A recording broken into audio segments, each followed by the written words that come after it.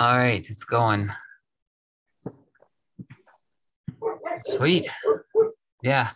I'd love to hear your thoughts on it. I just read through Revelation on the plane ride home, but I don't know that I got a whole lot of understanding on it. It's a crazy book. Yeah, I should have brought my King James Bible over here to the kitchen table with me. You can grab it if you want to. We got time. Well, yeah, there's certainly a lot. I mean, who can understand that book, first of all? That's kind of there's extreme difficulty in just trying to understand it. Nonetheless, I thought I had some pretty significant breakthroughs this morning in terms of understanding Revelation and its place in the rest of scriptural eschatology. Yeah. Well, tell me about it, man. I'd love to hear about Well, it. it came from I mean, I don't know how much of my previous conversation with John you listened to. I'm at, I was listening to it right as you joined in, actually, because I'm at a 1 hour and 59 minutes. So So did I, it get into it went it, see, it is stuff I've spoken with you before with you were respect to, talking about the infinite and finite and the refer yeah, referential. did I talk about open theism as well as axiology, as well as value theory, as well as why the good is good? I don't think you've gotten to that yet. I see. Well, the thing is, these things are all influencing my thoughts in regard to Revelation, um, because the problem, as I was explaining to John last night, as I saw it before I had my uh, little breakthrough, um, is that if even if you are allowed to interpret Revelation universalistically, the most you can seemingly get away with is a picture in which there is a separation between sinners and saved, but in which all of the sinners have the opportunity at some point to turn and repent. Um, that's the most uh, universalist you can get with the text of Revelation. And that is different. That is a different picture than the universalist interpretation of Paul. And one can be excused for forming that kind of radically universalist interpretation of Paul because naively or prima facie, 1 Corinthians 15:22, as in Adam all died, so in Christ all will be made alive. It's pretty serious stuff because it sounds like the scope of all is the same. And it sounds like the scope of all is all. Um, so the book of Revelation does seem to pose a problem for the universalist interpretation of Paul, since it doesn't describe, after the separation between the sinners and the saved, it doesn't describe any kind of final triumphant vision of God being all in all, with the saved or the sinners voluntarily going, and washing the robes and entering the perpetually open gates of the New Jerusalem. So that's kind of was that was sort of the starting place. Um, Now let me try and see if I can remember the thoughts that occurred to me this morning. Um, I have long thought that the position known as ethical intellectualism, it's a philosophical position, namely that no one knowingly does evil. That's one way of putting it. Another way of putting it in a theistic context might be to say that um, it might be to um, reference the identity of the good as God. It might be to say that God is not some especially large and powerful agent, or if he is, he's also the good as such.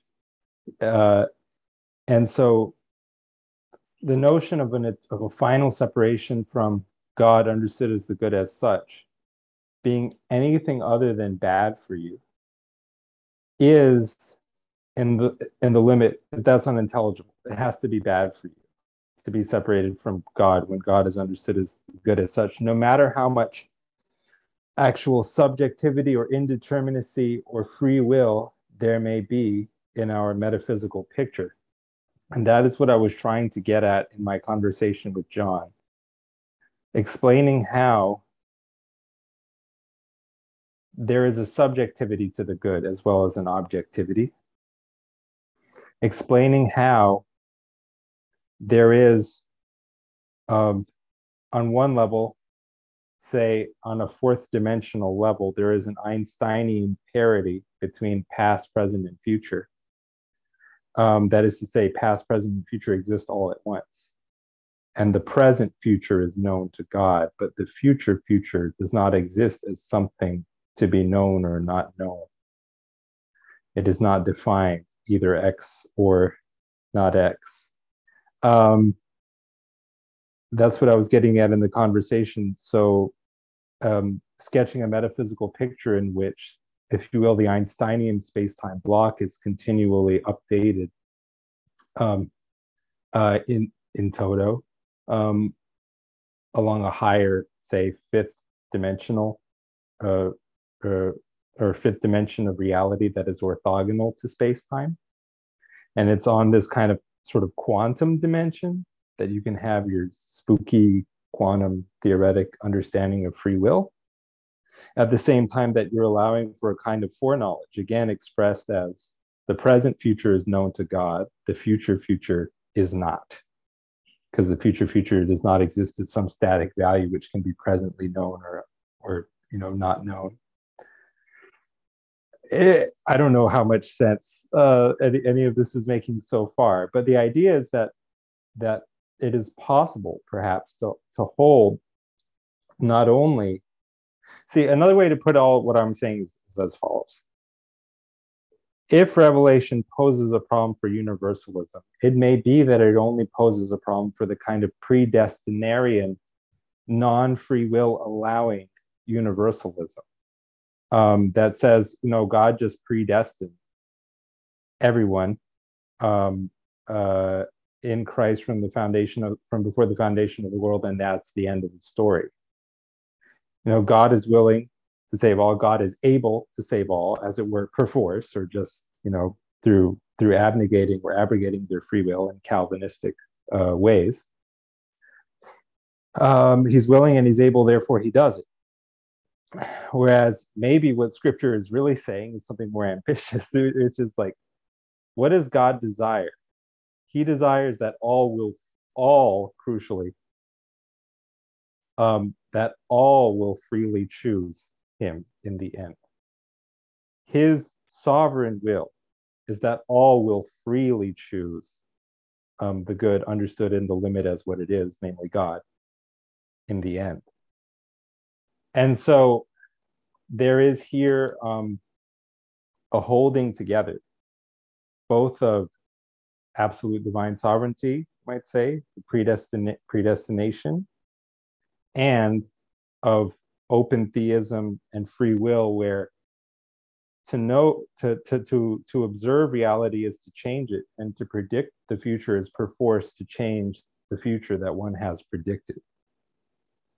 Nonetheless, there is room here for a kind of determinism based on the nature of the good, where the particular events cannot be foreknown or predestined, but the pattern of their final shaking out is guaranteed to have some certain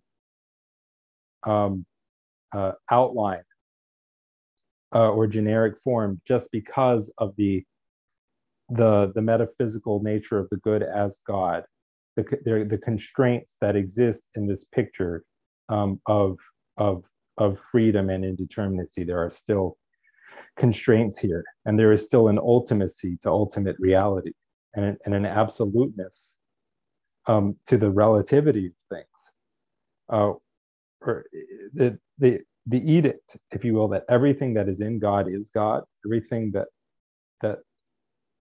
is in the infinite partakes of the nature of the infinite. That is something of an absolute edict. However, it's like what it leads to is a kind of uh, perspectivality, um, a perspectival nature of things where because it's infinite, it can be seen as both what it is and um, the opposite from different vantage points. Um, and so the point here being that perhaps Revelation, in its seeming, when at least when interpreted universalistically, and we can talk about perhaps how valid it is to interpret it along those lines. Revelation has this picture, and I'm following Brad Jersak here a lot. Revelation offers this picture of the eschaton where everyone has freedom to repent, and the gates of the New Jerusalem are forever open, but it doesn't come down and say either yes or no in answer to the question of the fate of all those who are outside the gates. So in other words, it would, even if interpreted universalistically, it's stressing the open theism half of the equation. And I would argue that the letters of Paul are stressing the predestinarian or the sovereignty half of the equation, but that there is room for holding both of these together, however much subjectivity there may be in the good, understood as the kind of infinite soul's dialectical pursuit of itself as the infinite, as its highest notion of the good, which in the limit is God. However much subjectivity there may be in that, there's also an objectivity, which dictates that however far rational natures initially deviate from the, if you will, the gravitational pull of God, they always have to bend back. Like the arc that they describe cannot necessarily be predicted in advance, but in terms of its exact outline, but nonetheless, it is subject to some kind of like transcendent constraints. So again, I don't know how good a job I may have done on any of this, but that was what was occurring to me this morning. Yeah, that's a lot of stuff. I'm not sure where to go from there. Yeah, you brought up quite a few things. I'm not sure. I haven't read the book that you guys were talking about, so I'm not quite sure on all the ideas of Revelation and the whole universalistic argument to it. I guess there's certain verses in there that I've run into problems with, maybe as well, with trying to balance the idea of universalism. And I've never like really looked, like I've told you before, I'm not well studied. I mostly just read the scriptures and maybe a few books here and there. But you brought up one thing, and I'm not sure how relevant this is to your whole overall idea that you were getting at. But you mentioned the present future can be known, but the future is not known, like not even to God. That's something I haven't really heard people say before. But is that idea has that grown out of the concept of free will or something like that? From what it you just understand? occurred to me while I was riding a bus. Okay. Because mostly because I'm crazy. Oh, okay. So it's your idea, sort of. Kind of, at least the Okay. expression of it. Yeah, yeah. The thing is, my ADD is so bad that I can't read other people, but I've been doing philosophy so long, not necessarily well, but there's a certain simplicity with which ideas now suggest themselves to me. That wasn't the case when I was younger. I see.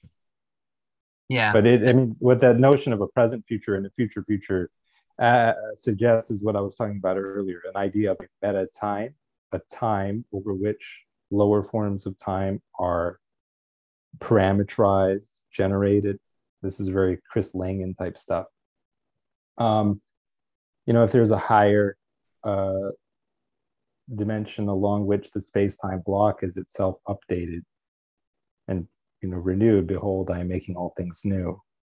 Just sort of the real revelation. That's the real eschatological message of Revelation. Not that all are saved or some are damned. Just behold, I'm making all things new. And it leaves that sort of ultimate fate open, and it leaves the hope of universal restoration as a kind of transcendent ideal or limit. Yeah. Yeah. Again, how ambitious is God? Yeah. If he were playing for low stakes, he would say, well, I can't, I'm not able to secure the outcome of everyone freely choosing my goodness or myself. Mm-hmm. So I'll predestine that and call it a day.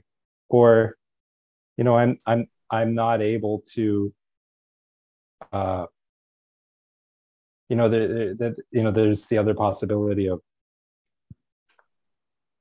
they have to have free will, but that means perforce that some of them won't choose me. And there's something about the nature of the good as such where somehow one can make a fully informed choice away from it. And it somehow really can be good for them in the final analysis or judgment, not to choose me. There's just a certain subjectivity there, which means that some will never choose me of their own free will, and that won't even be a bad thing or something to mourn.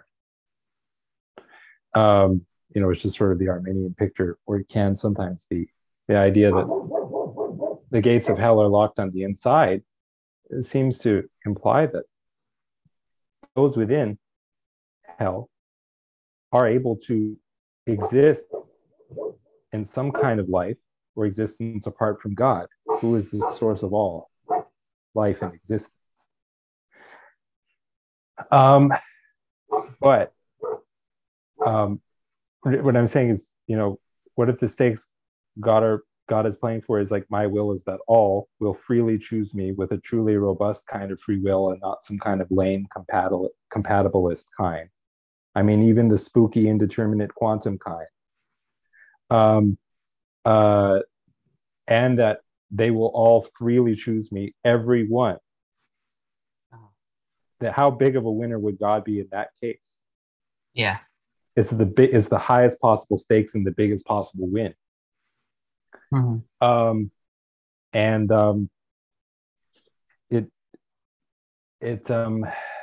So what I'm getting at is what if the universal restoration aimed at in scriptures of that kind? So two of the one eschatological book emphasizes the kind of sovereignty or predestinarian side of the equation, as I said before, and the other emphasizes the kind of dynamic or open theistic end of the equation. Now, that is all assuming that Revelation even lends itself to this kind of dynamic or open theist conception of mm-hmm. God and time or meta time. That from reading Jersak, I kind of got the idea that it does. And then it led me to form some more specific thoughts on Revelation's interpretation. But I haven't gone into that yet. Okay. Yeah, I'm not sure if this I don't know if this is just oversimplifying it or if I'm tracking completely, but I don't know if you guys in your video, if you eventually get into it or not, but do you talk about forgiveness at all? Because I know I keep going on about this a lot, but to me that when that's kind of the foundational thing, it seems to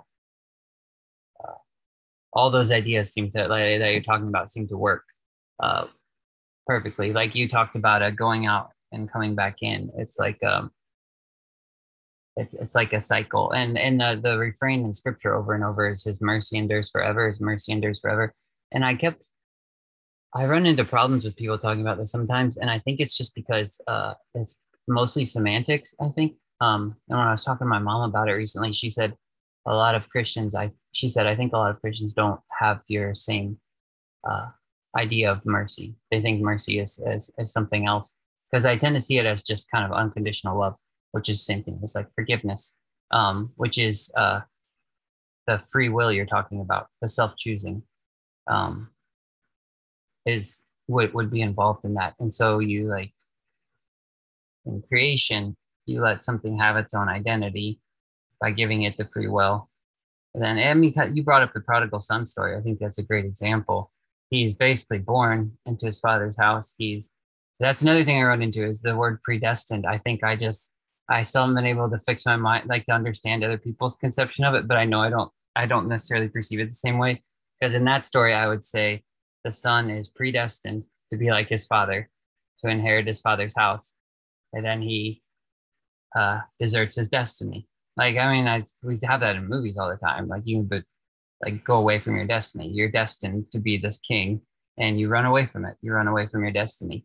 So I kind of see it the same thing. You can do that in free will, and then it's when you encounter that mercy or that forgiveness, that's what pulls you back. And so that's what's holding all things together, and that's what's making all things new. Behold, I make all things new, and that's what's uh bleeds over into the. I mean, it's weird because it's happening now, and so it's like, well, will the new heavens and the new earth be any different?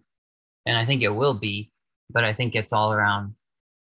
To me, it seems like it's always all around that idea of his mercy enduring forever, and even with the God knowing thing too.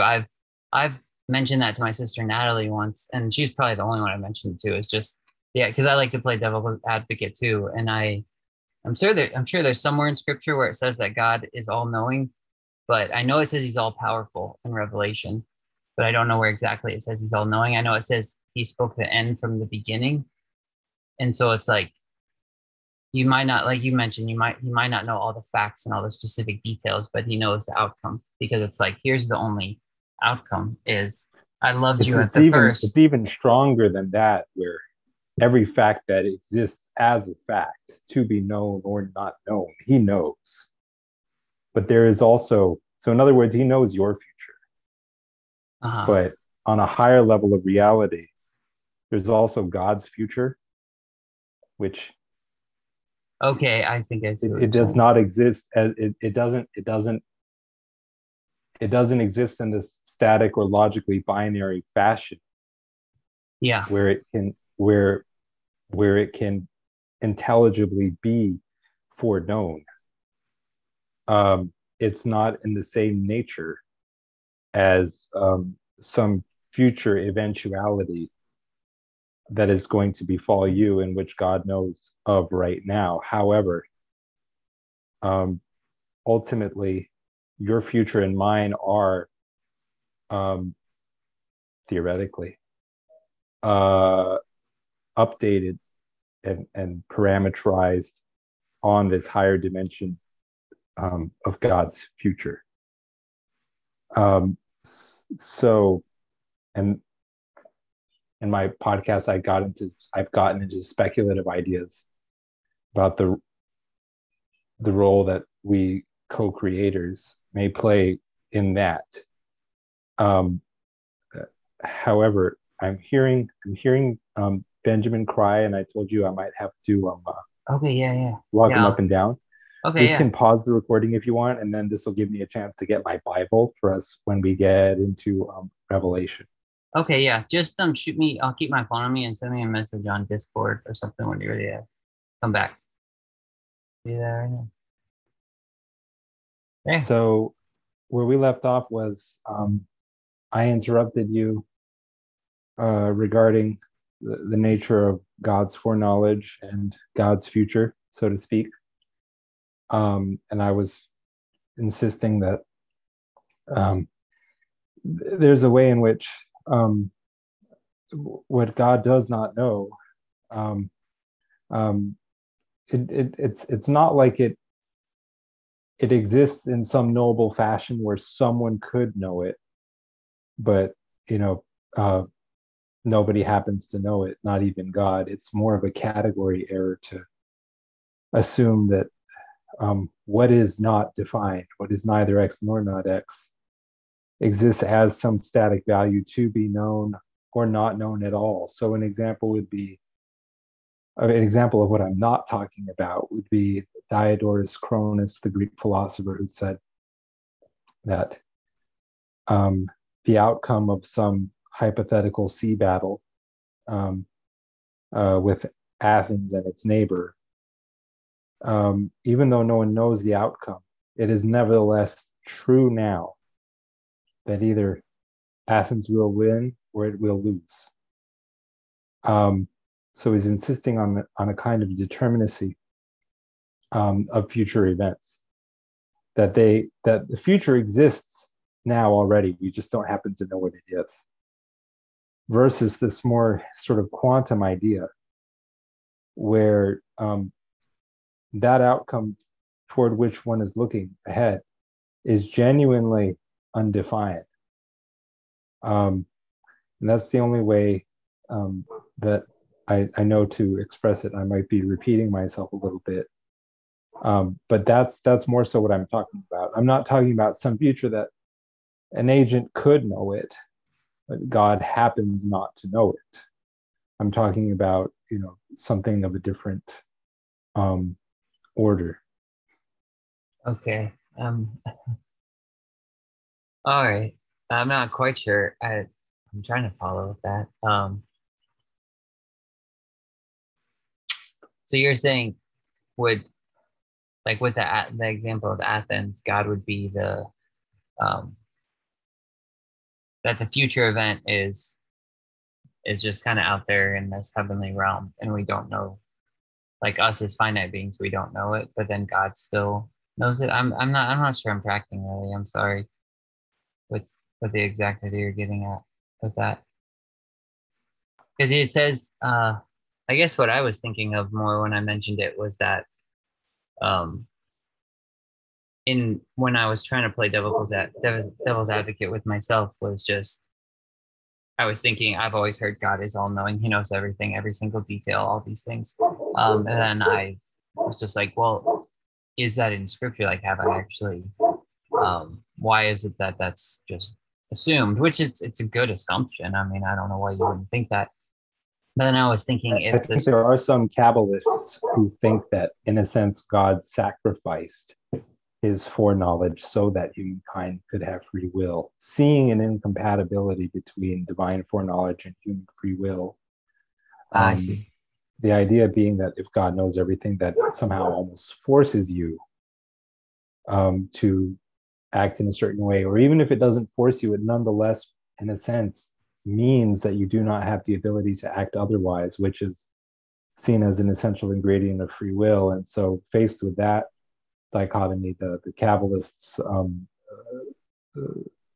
concluded that God, as it were, sacrificed his own foreknowledge in order to enable human free will, much in a similar way as he withdrew in order that limited being could exist. I have thoughts on that metaphysically. I'm not, in full agreement, but nonetheless, these are evocative ideas. Yeah. Um, Okay. I see what you're saying. I think that's kind of the idea I was like toying with in my head, something along those lines of just like he knows, yeah, he knows the end from the beginning. So kind of, he knows how the story ends. He wrote the beginning and he wrote the end, but all the pieces in the middle, it's like you come to this final conclusion in everyone's life too. It's like, and like I was mentioning with forgiveness, if you find yourself outside of that, there's no more life there. So it's kind of not necessarily that you're forced into that, but you kind of only have one hope.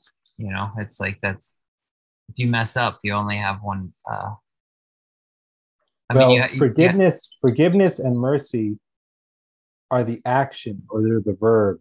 They're the dynamic of love, and love in turn is the dynamic that sort of the principle that allows the infinite to exist as itself. It allows the infinite to be infinite.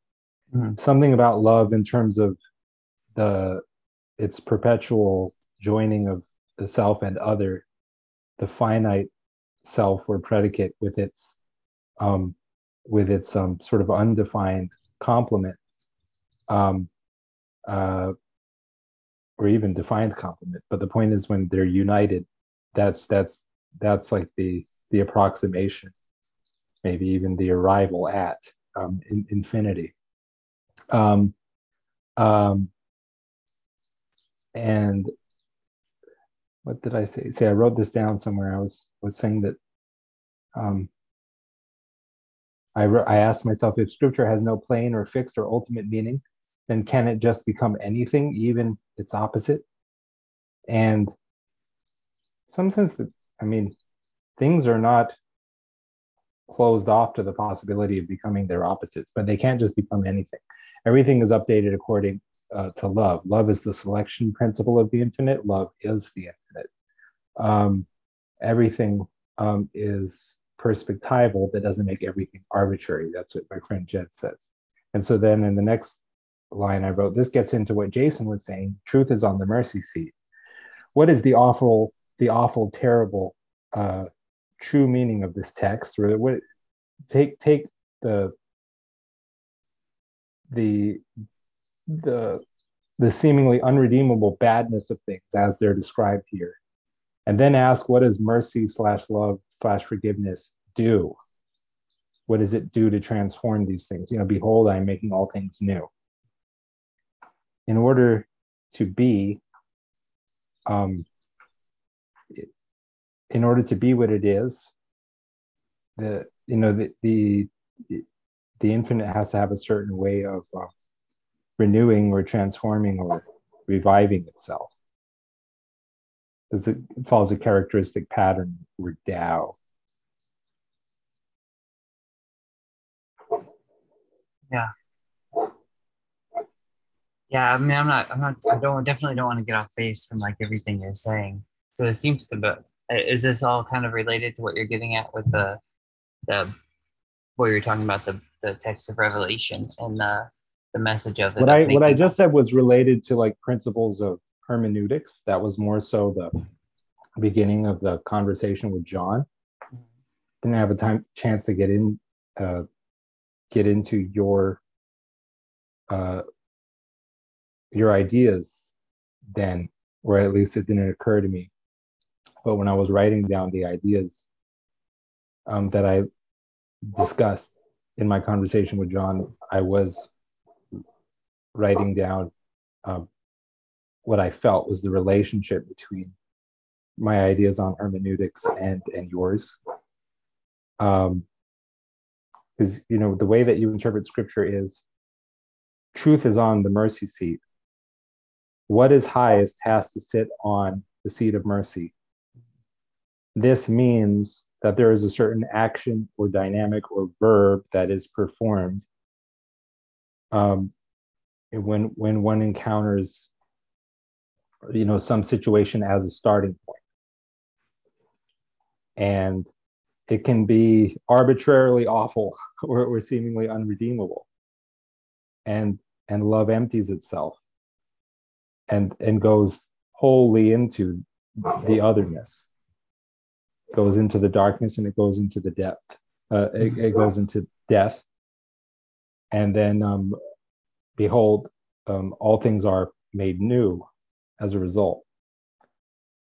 And this is the only reigning principle in a reality that is open and dynamic, where to predict the future is to change it in the very act of predicting it, which interestingly may be a reason why prophecies are often wrong, at least the negative ones. And the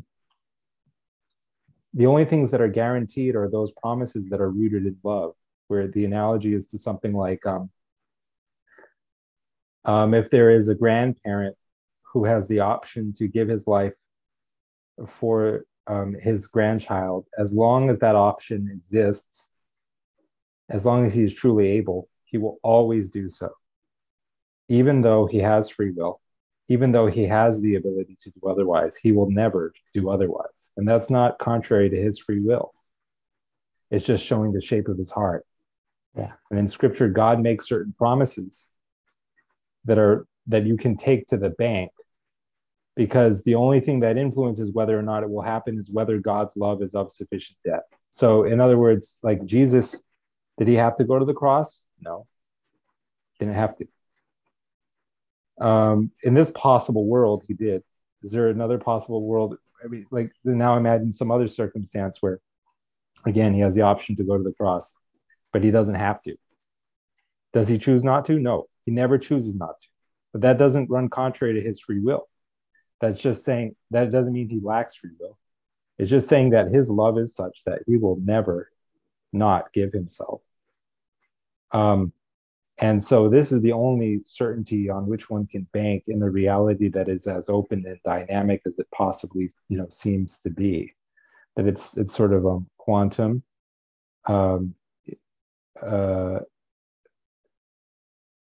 There's some kind of illustration I was going to use for that, and I forgot. But I don't know if this is making some kind of sense, because maybe he didn't get to that point in the conversation where John Van Veen was talking about Greg Boyd, and how he didn't understand how on Greg Boyd's open theist picture of things, he could have this notion that certain things are bound to eventuate nonetheless with certainty. And again, that gets more into, perhaps you can't know the particulars, but the form, the outline, that is knowable in the sense that whatever it takes, God is all in. Whatever it takes to bring redemption about, he will do it. Yeah. God is also all powerful, such that he always has the option to bring about redemption. It will be at a terrible price to himself, but he will pay it.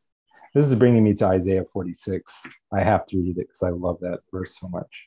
Yeah. With your indulgence. Oh yeah, definitely read it. I'm always down to use some scripture. Listen to me, O house of Jacob, and all the remnant of the house of Israel. You who have been born by me from birth and have been carried from the womb, even to your old age, I will be the same. And even to your graying years, I will bear you. I have done it, and I will carry you, and I will bear you, and I will deliver you. And it makes me think of when Jesus says, Father, he's before he's going to go to the cross, he says, glorify your name. And on one level, it's like how heartless and and God says, I have glorified it, I will glorify it again. And on one level, how heartless and selfish is God that all he's thinking of is his own glory when Jesus is about to suffer this terrible death. But I told you about that experience I had when I was younger. That was it was the come to Jesus moment, but it didn't have any propositional content about God or Jesus.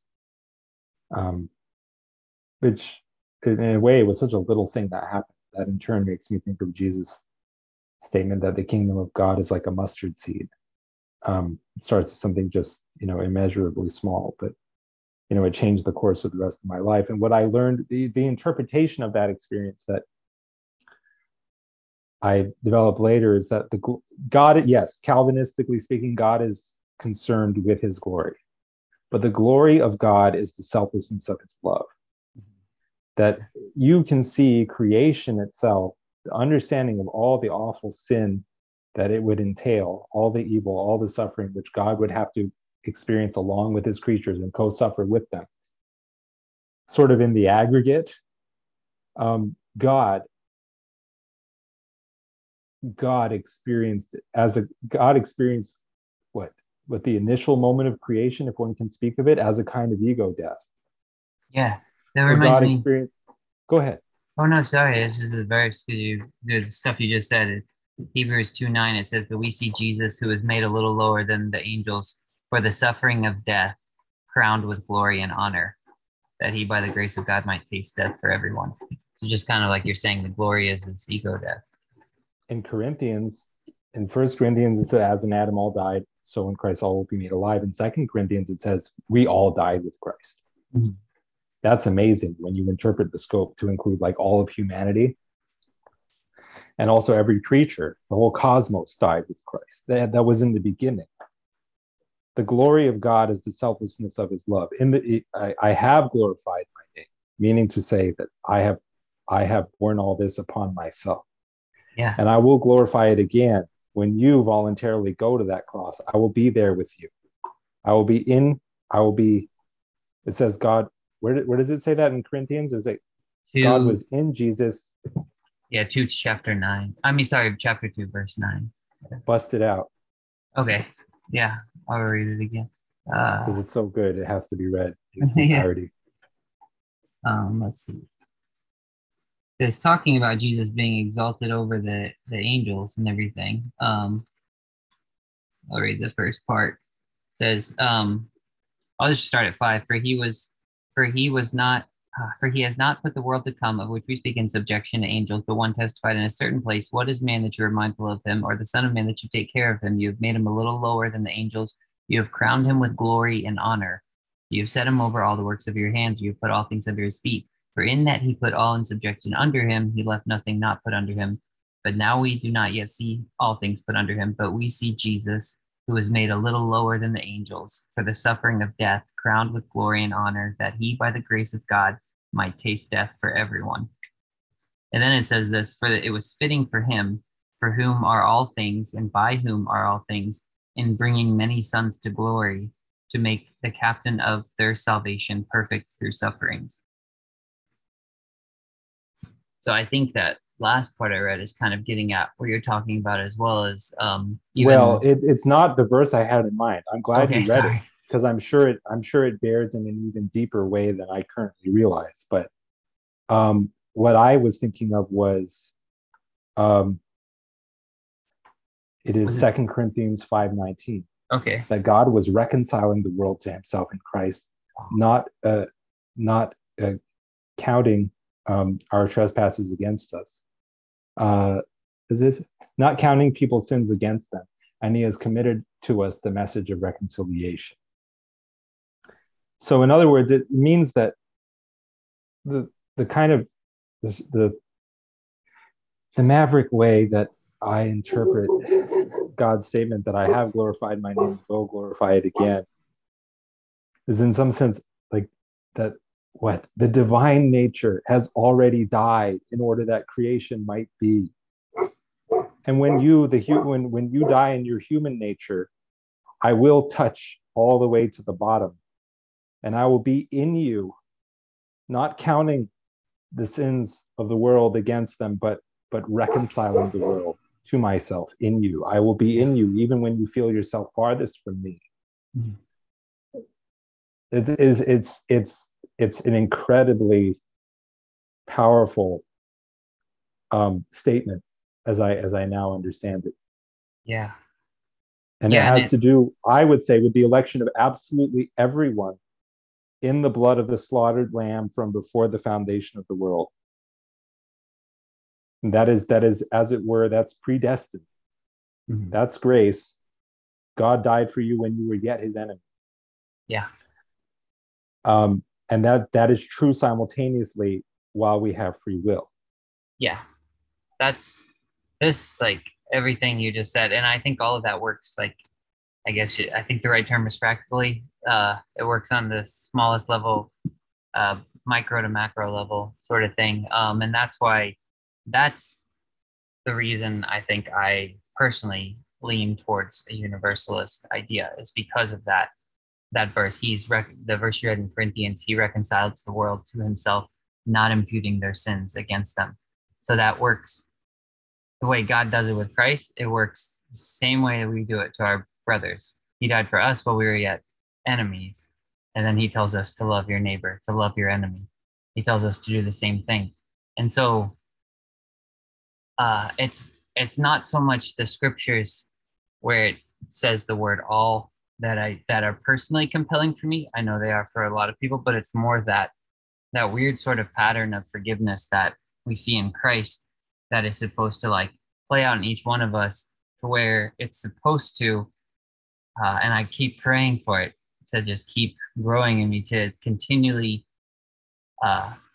that self-sacrificial love you're talking about, that that gives forgiveness, that reconciles. That love, I pray, will grow in me to where Paul says, I could wish myself a curse from Christ for my brethren in the flesh. That love will also, like you mentioned, it reaches down to the very bottom, and I want my love to do the same.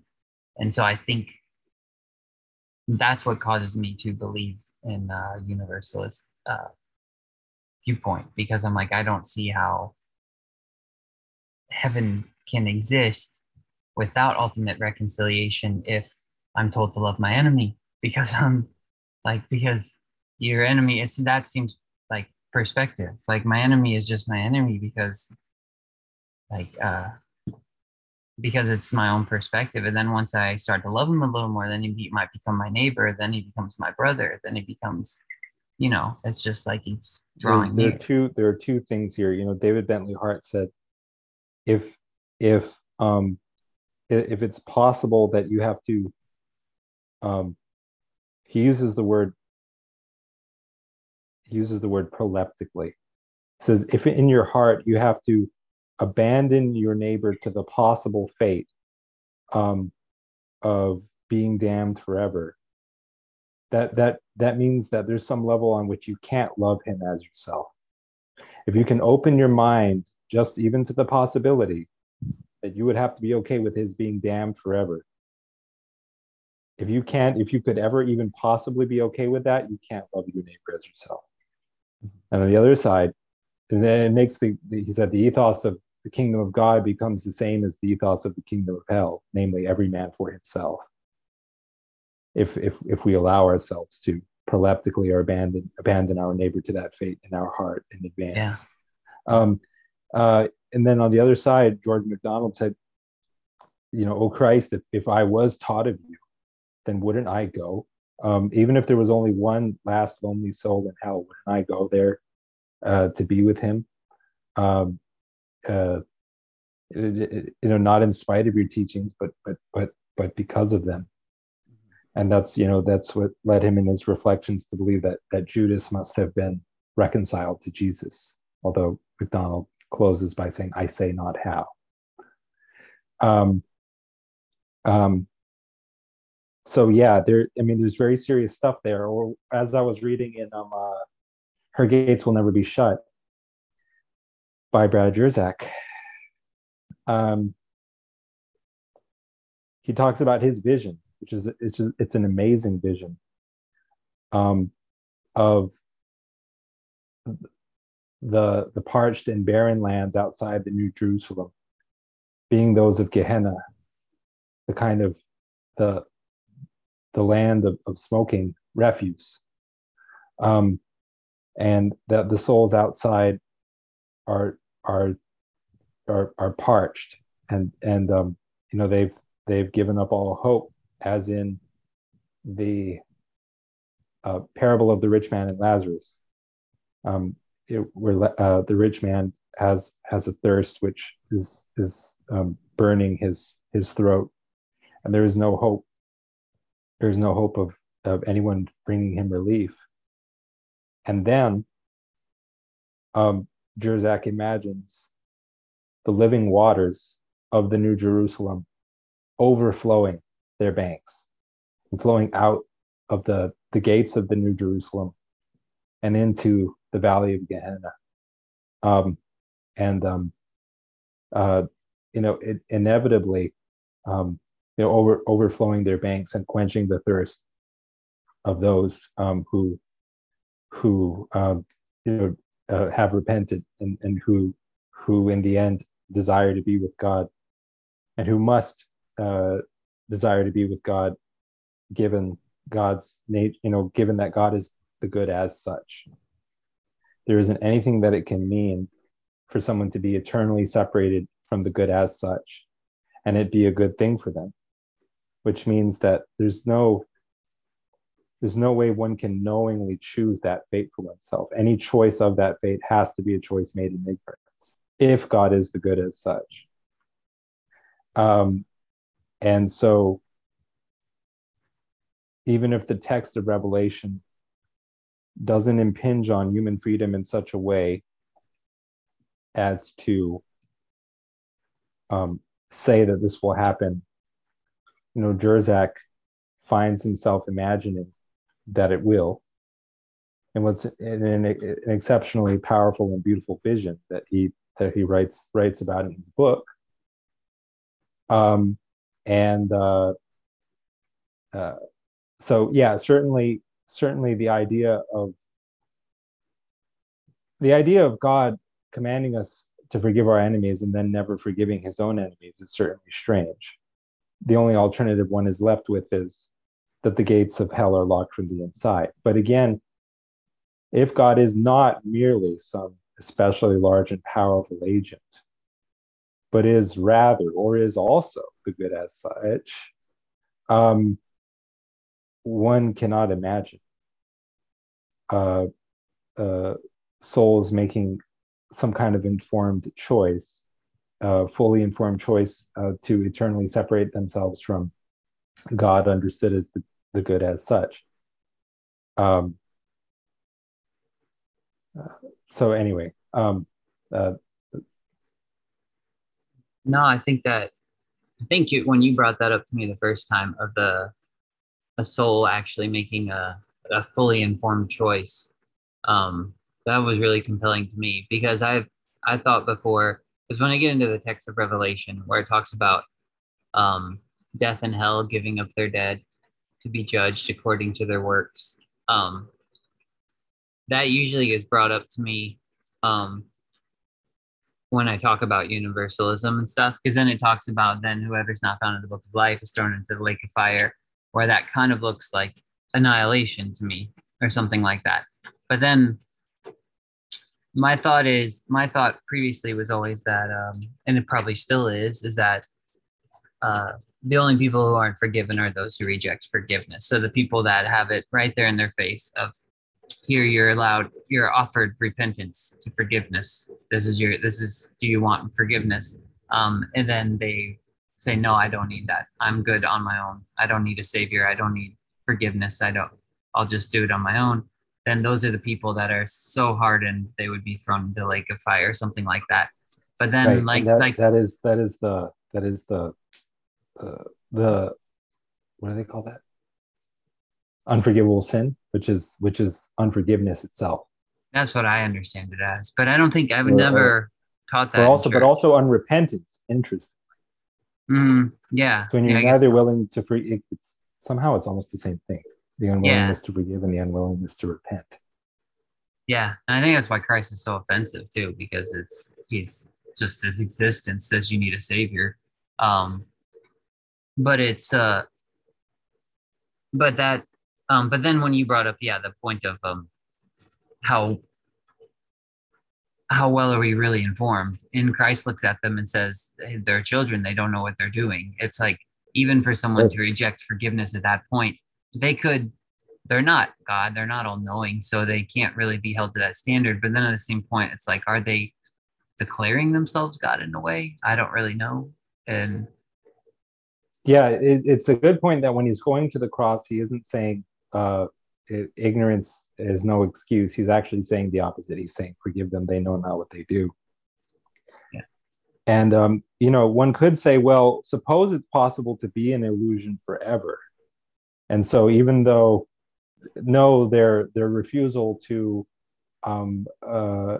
repent and rejoin the God in whom they can have their only happiness, even though that's not a fully informed choice, just the grim, unfortunate nature of reality is that some illusions can last forever. But I would ask, by way of response, if an illusion could last forever, how would it ever be distinguishable from the truth? So, in other words, the reason the truth is true is that it's eternal. And nothing false can enjoy the same status as the truth. Everything false must at some point be disproven. That's sort of that's something that I think has to be seriously grappled with in this kind of space of ideas. Yeah, can you say that one more time? I need to chew on that a little more. Everything. Yeah, well, I was telling Howard Storm, I was saying, I said, if an illusion could last forever, how would it be distinguishable from the truth? Mhm. The reason the truth is true is that it lasts forever. It does not ever break or die. Now if falsehood or illusion could also enjoy the same eternal status, it would be similar to saying one could be made happy forever serving mammon. No, our hearts are restless until they rest in God. Only God makes you happy forever. Yeah. Um, Similarly, only the truth endures forever. Everything false must at some point die and be subject to disproof. Hmm. Else, there would be no criterion distinguishing it from the true truth. Yeah. I'm definitely gonna have to chew on that one a lot. Because you said the truth endures forever, and this, like the scripture says, his mercy endures forever. And that makes me think back to, I think I mentioned you to you before. And I don't think I had really said it out loud before. And it kind of stuck with, it's one of those things you say, and then afterward you're like, oh, it kind of sticks with you more. And you're like, I'm kind of glad I actually vocalized that. But it was when Pilate asked him, what's truth? And then he says, I find no fault in him at all.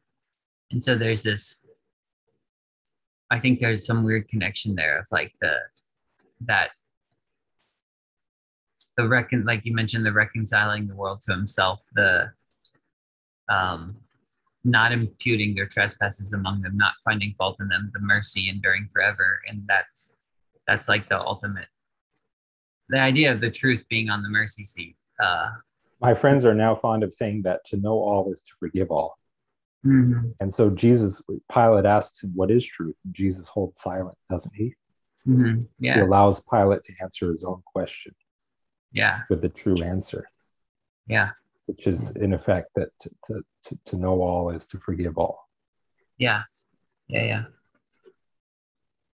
Yeah. Because I find that, I think that's what I've been getting at. I mentioned recently to my friend Mitch, and I've said it to other people before, but I don't say it often.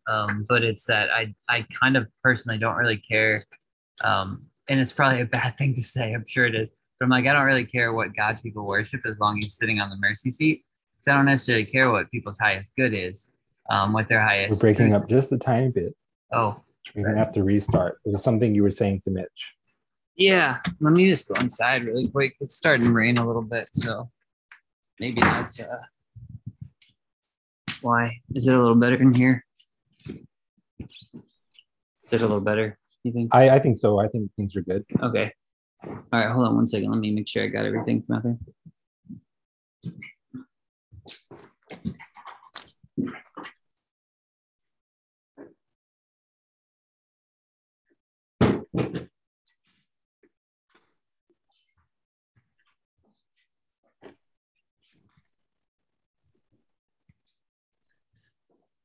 All right, sorry about that.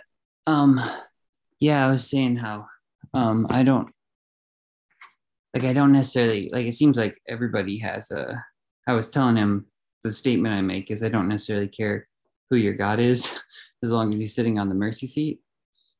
And like I was saying, that's probably not necessarily a good statement to make. It's exactly correct because there's only one God that sits on the mercy seat. Yeah. Okay. Just like in the last battle, um, the knight Emeth who served the false god Tash his entire life, but he served him faithfully and to the self-sacrificial limit. Greater love hath no man. He encounters Aslan, and he thinks, "Oh no!" It turns out Aslan is the judge. Now I'm really screwed because I served Tash my whole life. And Aslan basically tells him, if you were able to keep the vow, then it is only by me that you can have truly sworn. And if you were able to give your life, um, it's only through me that you can do that. Because I am the way, the truth, and the life. Don't think that you can be any of these things that I am without also being in me, so to speak. Just because of this this rigid claim of identity Yeah. that is implicit in a statement like, I am the truth, the way, and the life. And then Emmett asks, is it therefore the case that all roads lead to you? And he said no, because um, uh, you know, basically, he is Tash is of one kind of nature, and I'm of another kind, or the other kind, something like that. So it isn't perforce to say that all roads lead there, unless one is kind of smuggling in this implicit premise that, which I think is correct, that um,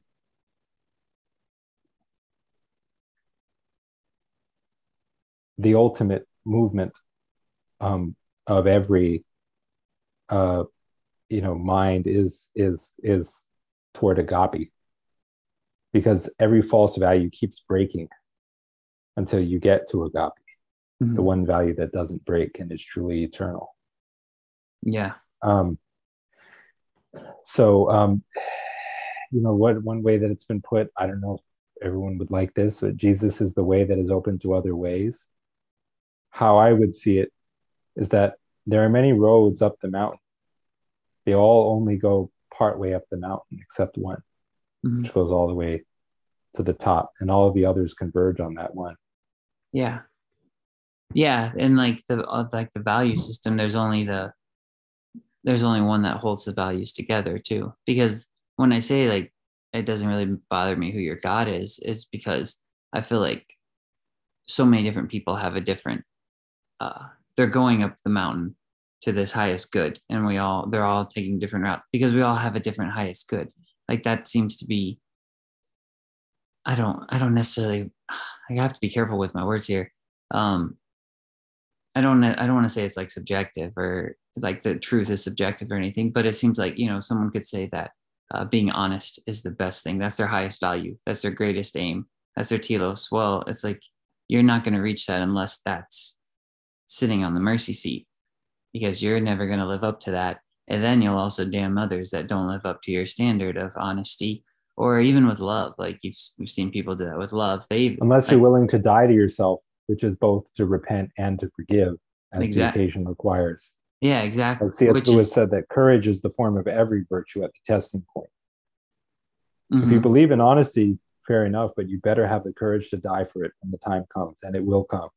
Yeah, it's got to get on the cross. Yeah, it's like your highest good, your king, your whatever, your God that you're worshiping, that you're trying to reach. Like it could even be love, but if love is not willing to die of itself, then even I've met people that have done that, where it's like everybody needs to love, everybody needs to be more loving, and then they condemn people that they don't deem are loving enough, and it's like, well, you're not loving enough either. Like none of us are. So it's like even love has to be on that mercy seat. Even love has to get on the cross. It's like that high, whatever your king is. It's like we're all going up the mountain, and then you meet your king, and it's like that's where Christ is. It's like he takes that. I think that's what Peugeot talks about too. It's like this final leap where it's like the king. Now there's the king, and he makes the leap to becoming the martyr. It's like the second leap off the mountain into the heavens or something, and that's what being the martyr is. It's the dying to yourself, like you're talking about, and having your king die for you at the same time.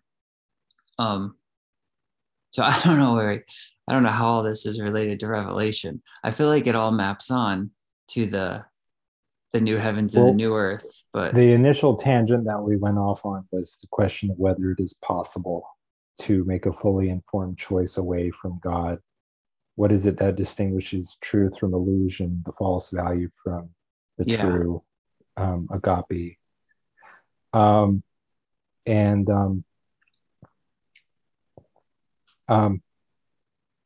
mean, Revelation, the question remains whether it can be interpreted in a way that allows.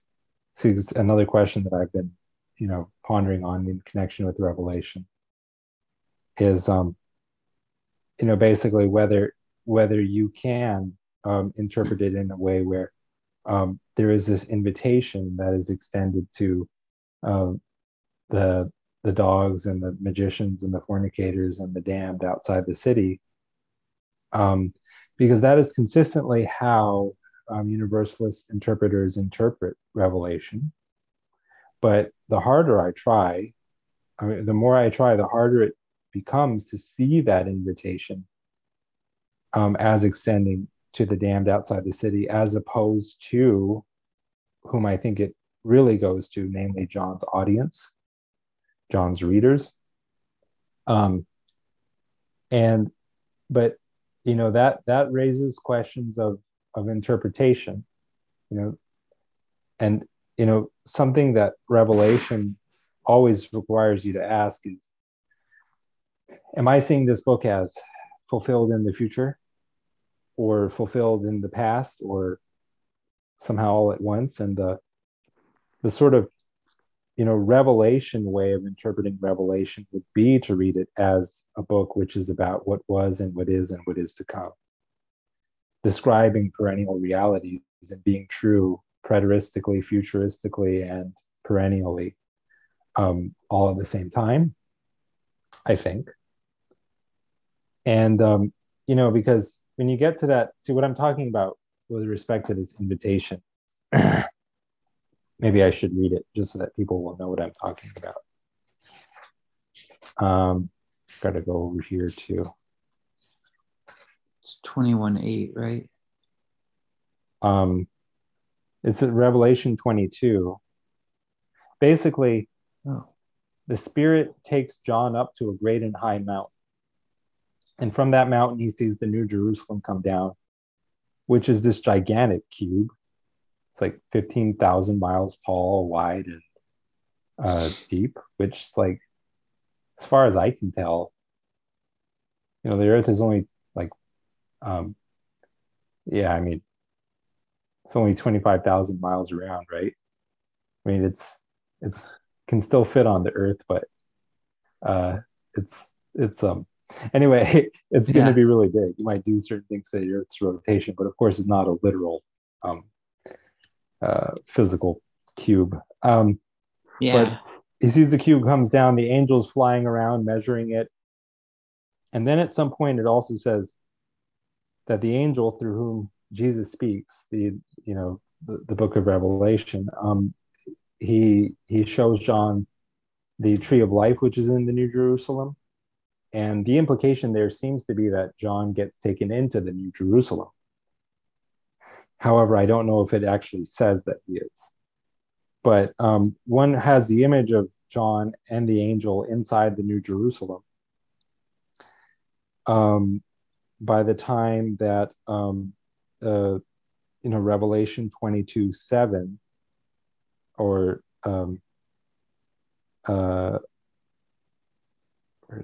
Revelation 22:6 is happening. And he said unto me, namely the angel through whom Jesus is speaking, these sayings are faithful and true. And the Lord God of the holy prophets sent his angel to show unto his servants the things which must shortly be done. Behold, I come quickly. Blessed is he that keepeth the sayings of the prophecy of this book. And I, John, saw these things and heard them. And when I had heard and seen, I fell down to worship before the feet of the angel which showed me these things. Then saith he unto me, see thou do it not, for I am thy fellow servant, and of thy brethren the prophets, and of them which keep the sayings of this book. Worship God. And he saith unto me, seal not the sayings of the prophecy of this book, for the time is at hand. He that is unjust, let him be unjust still. And he which is filthy, let him be filthy still. And he that is righteous, let him be righteous still. And he that is holy, let him be holy still. And behold, I come quickly, and my reward is with me, to give every man according as his work shall be. I am Alpha and Omega, the beginning and the end, the first and the last. Blessed are they that do his commandments, that they may have right to the tree of life, and may enter in through the gates into the city. For without are dogs, and sorcerers, and whoremongers, and murderers, and idolaters, and whosoever loveth and maketh a lie. I, Jesus, have sent mine angel to testify unto you these things in the churches. I am the root and the offspring of David, and the bright and morning star. And the Spirit and the bride say, come. And let him that heareth say, come. And let him that is athirst come. and whosoever will, let him take the water of life freely. Okay, so this is the invitation, and a lot of the Universalist interpreters interpret this invitation as extending to the dogs outside the city. Now, why do they do that? Because they imagine there's only two groups of people to whom the angel could be speaking, namely the saved inside the city or the sinners without. And he's not issuing the invitation to those who are already saved. Therefore, he's inviting those who are outside to come in and drink. There's a number of things going on here. First of all, to whom is this invitation really going? Because it might be that the invitation is being given to John, and by extension, or it's being given to John in order for it to extend to his listeners or his readers. That's the way I read it, because it seems strange to imagine that at this point, the angel is turning to interact with those inside the vision. It doesn't seem like he's ever really spoken words to them before, words that we ourselves also read. The audience of the book has always been the churches, like the seven churches to whom the revelation goes, and it comes through John. And I imagine that at that point, the message is still being given to John so that it might reach his audience. That being said, perhaps one can read in a kind of fuller meaning that's not incompatible with the text of Revelation, which says that Jesus is offering that invitation as well to the damned outside the city. Maybe, but here's another thing that's interesting about the invitation. We have to actually figure out who is giving it. Is it Jesus or is it John?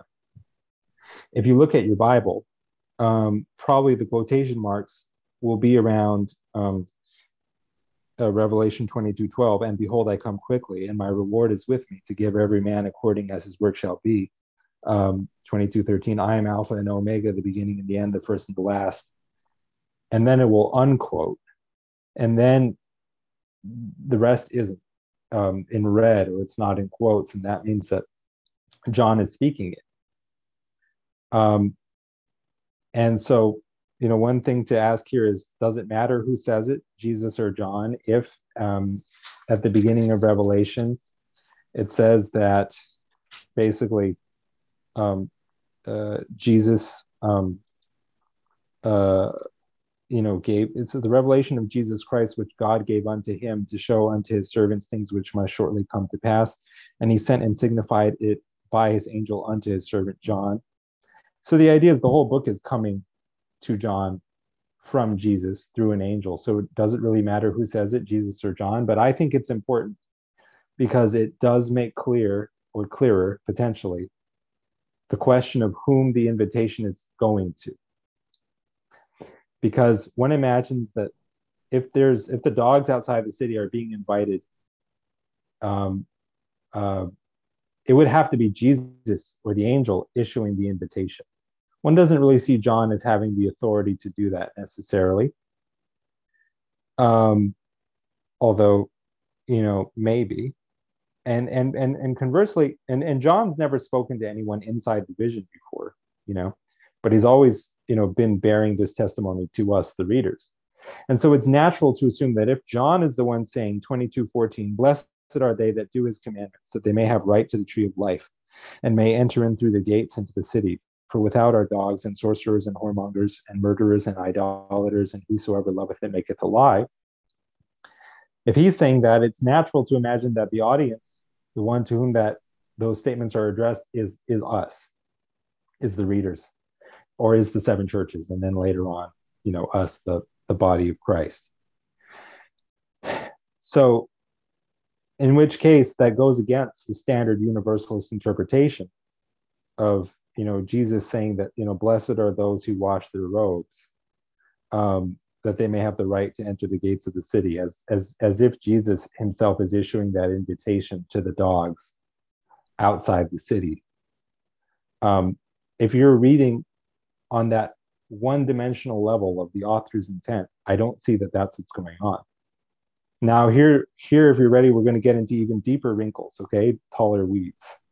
Are there quotation marks in the original Greek manuscript? As far as I can tell, no.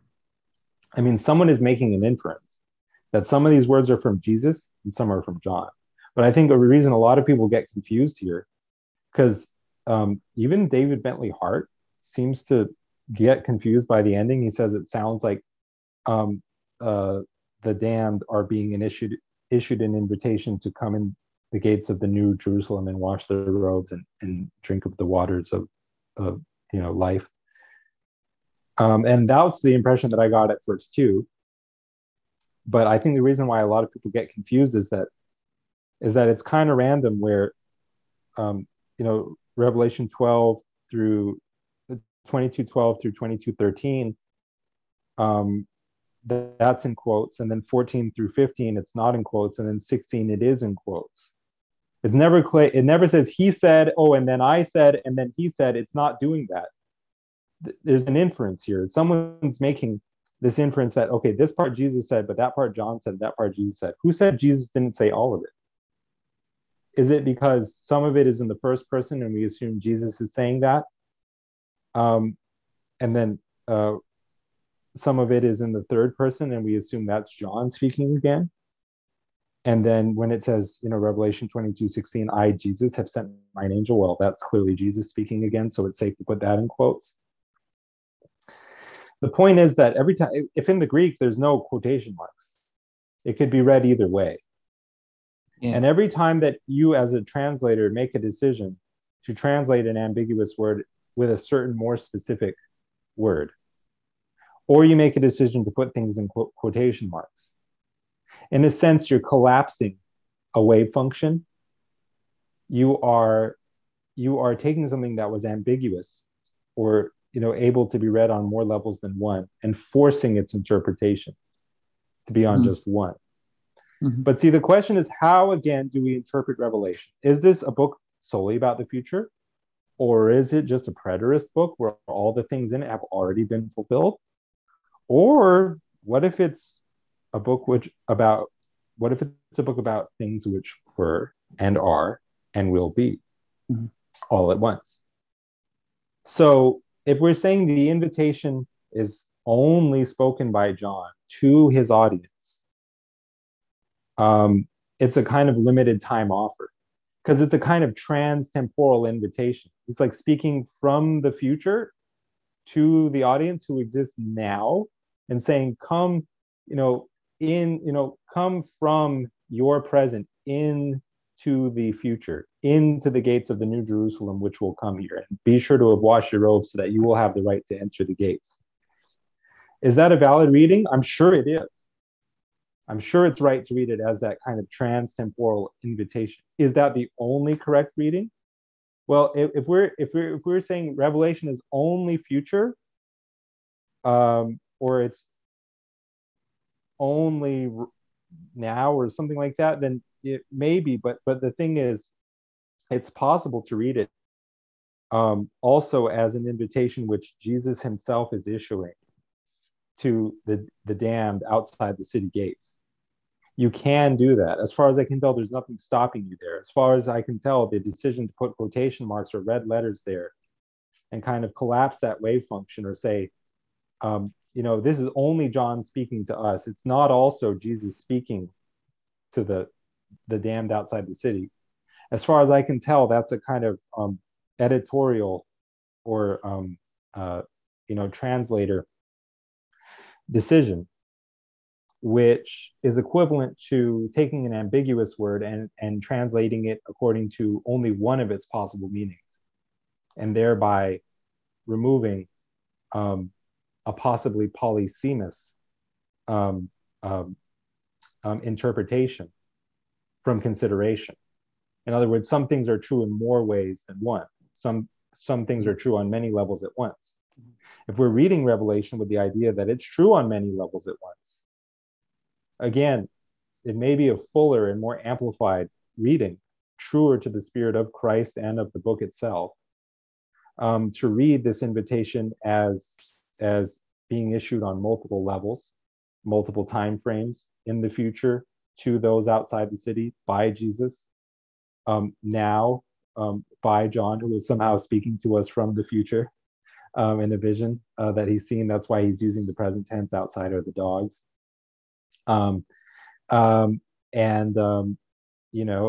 So this is what I've thought about in regard to the book of Revelation, and what sense, if any, it may be open to the maximal universalist reading of Revelation, which, again, as I said before, it seems like the most universalist interpretation which one can possibly take doesn't go all the way to envisioning that triumphal vision of God being all in all, as you have in Corinthians. The farthest you can seem to get in Revelation is the possibility that everyone may turn, that you have the option of each person to turn and repent, because the gates of the New Jerusalem are never shut. And then you have the hope that they may all at some point turn and repent. But that's the most universalist you can get in your interpretation of Revelation.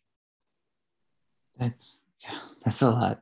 It always makes me nervous when you mute your mic and then I gotta talk. I'm like, man. Oh no, it is a lot. Well, the thing is that I think in much greater detail than most people. I'm always doing flow charts, decision trees, and I'm going down, different branches, and forking paths. Yeah, and what you say a lot, and it's always very like interconnected, but you just make so many different points where I'm not sure what to grab onto. I've always read not always, I guess. Yeah, I haven't always, but the more I read it, the more I came to I think the same viewpoint. It sounds to me like you hold, is that it was and is and is to come. That's how the scripture, the text of Revelation is to be read. It's not just a moment in time, but it's all, I don't know. Sorry, you said a lot there. So the message you're talking about that remains open is the one where they say come, right? The invitation to come is being open to it could be spoken to. You said it would be kind of weird if it was spoken to the people inside. I've always read that invitation to come there. For some reason, I've never even thought of it to read it that way, but I've always thought it was speaking to Christ. Come, Lord Jesus, come. Yeah, and that's why, right. Like at the end, and that makes especially relevant the question of who is speaking it, because if Jesus is speaking it, the Spirit and the bride say, "Come." If Jesus is saying that, then he's not saying it to himself. If John is saying it, then he could be saying it to Jesus. Yeah, I think he's saying it to his audience. Okay, yeah, that makes sense. Yeah, and that makes sense too. If Jesus is saying it, then he could also be saying it to John's audience. He could also be saying it to the damned outside the city. I don't know why I read it that way, because it does say, "Let him at the end it says the last verse of Revelations, the last verses of Revelation are, he which testify. I'm sorry, I'm using the King James, by the way. Maybe I should have gotten some more readable translation on my computer. That works great for me. But this is the one that I have with me. He which testifieth these things saith, surely I come quickly. Amen. Even so, come, Lord Jesus. The grace of our Lord Jesus Christ be with you all. Amen. Yeah. But then in the verse you read, it says, let whoever thirsts come. So it is saying, like, whoever's thirsty, the invitation is my King James Bible is saying, John says that.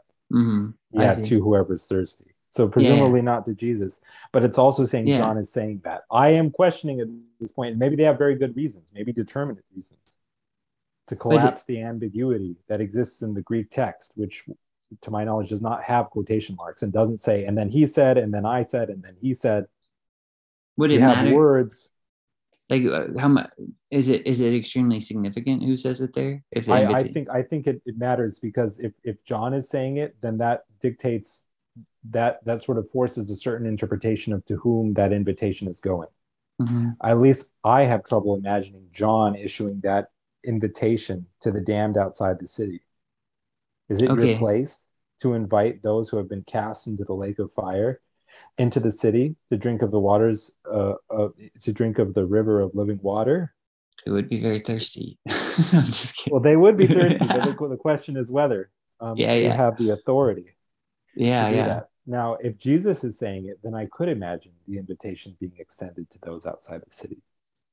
yeah. And it's hard to make that call because I It don't is know hard to make the because call as far as I can tell, because again, the Greek doesn't have quotation marks, again, as far as I can tell. I can pull up my yeah. interlinear translation.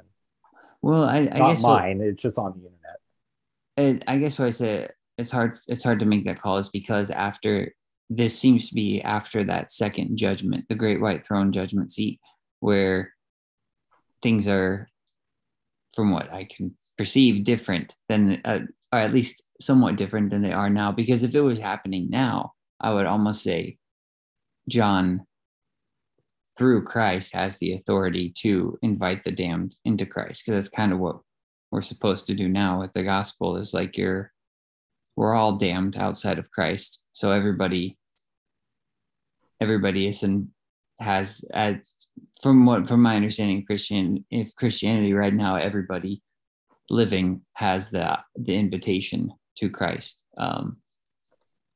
We're supposed to go and spread that gospel. So it seemed like I would want to say that the word come is to all who are willing to hear, but then this seems to be at a different after that, like you said, they're actually in this what does it say in 21 verse 8, they're in the lake of fire which burns with brimstone. um Yeah, I just looked it up, by the way. According to apologeticspress.org, in modern times, writers often use quotation marks for direct quotes. We must keep in mind, however, that the inspired writers of Scripture did not use quotation marks to identify exactly what various people said, as with all writers of ancient history, Bible writers, sort of like verse numbers. The thousands of quotation marks added in many modern translations were actually added by translators in hopes of helping Bible students have an easier time understanding the text. So again, they're forcing a certain interpretation of who is speaking, and by extension to whom the words are addressed.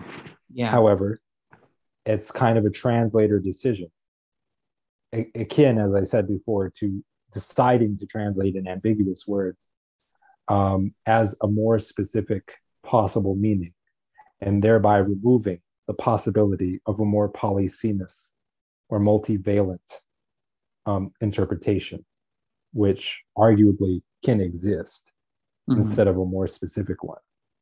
yeah But it certainly it's not easy at all to understand who exactly is speaking and who exactly is being addressed. Even with the quotation marks and the red letters in there, it's still yeah quite confusing. yeah What does this say to me? Like is the my first intuition, I guess. I really haven't spent as much time thinking about it in this depth as you have, but to me my first, like, I guess, intuition where they see that word come, where they're invited to come, and why I would personally think uh that it is extended to the people outside if you're talking to people who are thirsty, is because I wouldn't think that they're necessarily invited to come as, not necessarily, I guess, come. That's such a bad way to say it. To come as you are. It's like the invitation to repentance. It's Yeah, the yeah, yeah, same yeah. Well, the invitation. question is, who is really thirsty in this picture? Is it those outside the city, or is it John's audience? Now, conceivably both, but one thinks of those outside the city, first, Mhm. if you frame the question like that. The Yeah. other thing is that the tense the tenses are present tense. And so if he were speaking to his audience, it would be more natural to use the future tense, because for them, these things haven't happened yet, but they will soon. So why not say, the dogs will be outside, but you will have the right to enter the gates. It says, blessed are those who watch the ropes so that they shall have the right to enter the gates. Outside are the dogs. It doesn't say outside will be the dogs. That gives the impression that one is speaking to those in the vision for whom these things are a present reality. But not necessarily. It could just be unclear use of tenses. It could be from John's perspective. These things are happening now, and so he uses are. That's another possibility. Yeah. That's why I said it could be a kind of trans-temporal invitation from the future to the past, which is the reader's present. Yeah. Which to extends enter. into the, I would think it extends into the future, because if the message is just come, then it just seems to be just, it was and is and is to come. Kind of the same thing, like the words just come. It's like anytime, any place, anywhere, come. But to me, I guess I always just read that as, if it's the invitation to me, myself, or to the dogs outside, it's still it's oh gosh, it's the same come that Jesus gives in the gospel, where he says, where it's the invitation to repentance. It's this, it's always, what does he say? I did not come to call the righteous, but sinners to repentance. So it's the same invitation as, like, it's come and continually engage in my love. And it's not which is him dying of himself and also you dying of yourself to continually interact with that, I guess. Well, now something just occurred to me. And a lot of these things you're saying, Jason, I'm just going to have to fully digest it when I listen to the playback. That's just the nature of our conversation. Yeah, I have very limited bandwidth. But yeah, the things I'm the same that you way. say hit me later. Same way with you too. Truth on the mercy seat. You know what that initially made me think of? Because every time I used to think of the mercy seat, I used to use that to illustrate the anthropomorphic description of God, in the Hebrew Bible or Old Testament, where it's like the implication appears to be that God has a butt, he. and then I was thinking, yeah, but it's like, what if the infant Emmanuel reigns from his mother's lap? Yeah, exactly. It's like blow my mind. Now, but something that occurred to me just now. The particularist, i.e., non-universalist reading of Revelation, seems to assume a simple foreknowledge view of the book of life, where, first of all, the point of a book is that it's a selective winnowing of information. Not all the names are in there, otherwise there wouldn't be a point of a book. Okay? Some names are in, some names are out. Moreover, it also seems to imply some kind of simple foreknowledge where God knew exactly who would choose him or exactly whom he would predestine. And so there's a certain number of names that are in that book from before the foundation of the world. And you can't blot your name out or add it to it without in some way contradicting the idea of God's omniscience, at least on a certain view of omniscience, which is not open theistic, but which again holds to something like simple foreknowledge. It seems to me that the universalist interpretation of Revelation requires a more kind of open theist understanding of the book of life, where names can be blotted out, for which you find references in prior scripture, and names can be added in, for which you never find any references, none explicit. I interpret the parable of the prodigal son, where he says, "This my son was dead, and now he is alive," as an instance of a name being added to the book of life. So, universalists will read Revelation as allowing for that possibility. the Spirit and the bride say, come. Let's say John is saying that, or let's just say this is the invitation. Jersak, I think Jersak actually interprets this invitation as being issued by Jesus.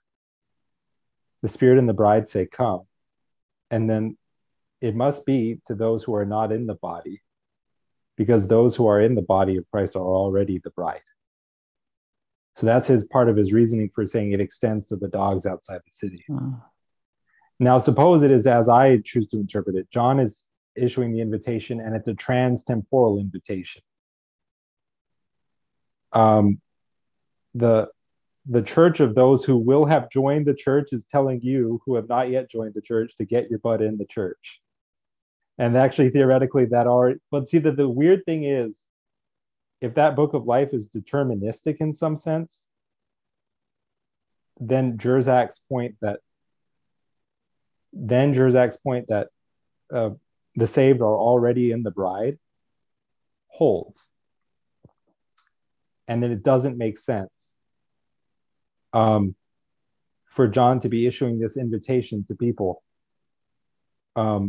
who are already inside the bride and whose names are already in the book of life.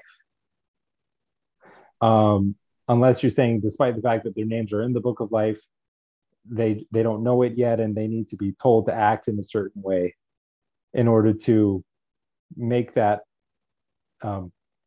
possibility come about, even though that it's not a possibility, it's a foreordained fact, which really doesn't make sense. The point being that in order to even view this as some kind of weird trans-temporal invitation from the future to the present, which from the perspective of that future is past, you have to assume that it makes some kind of sense for those who are already in the bride, nonetheless, to be inviting the past version of themselves into the bride. But given a sufficiently deterministic understanding of the book of life, where nobody's name is really meaningfully added or taken away, that possibility just doesn't exist. The possibility of reading some kind of weird trans-temporal interpretation. So I have to think on that more, because that's something that just occurred to me. Yeah. And I know that to most people, this doesn't make any sense at all. Like, what are you talking about? but the thing is, I'm a very strange guy. That's all I can really say. That's an interesting thought. That was a new thought for me as well a while back. The past self idea and even things like that had never really occurred to me before, of even thinking along those lines.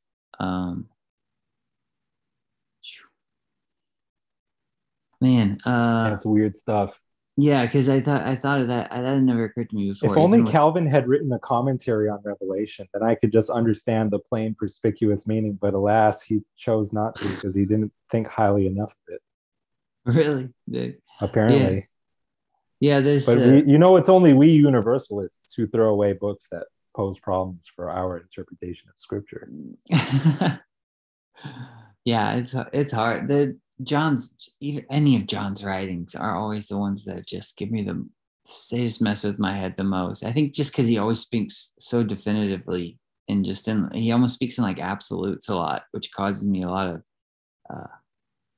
trouble, because he'll say one thing and then just almost, it sounds like he's contradicting himself the next statement in some of his writings. But may we pause the recording briefly? Yeah. I'll be just a minute. Okay. All right. Okay, so while I was away, I realized the implications of that weird point I made about the Book of Life, and whether that book should be understood from a perspective of like predestination or simple foreknowledge, or should it be understood from a more dynamic perspective where one may add their name to the Book of Life in some meaningful sense. And Jersak said that that invitation, the Spirit and the bride say, come, is going to the dogs outside the city, because those who are in the city are already part of the bride.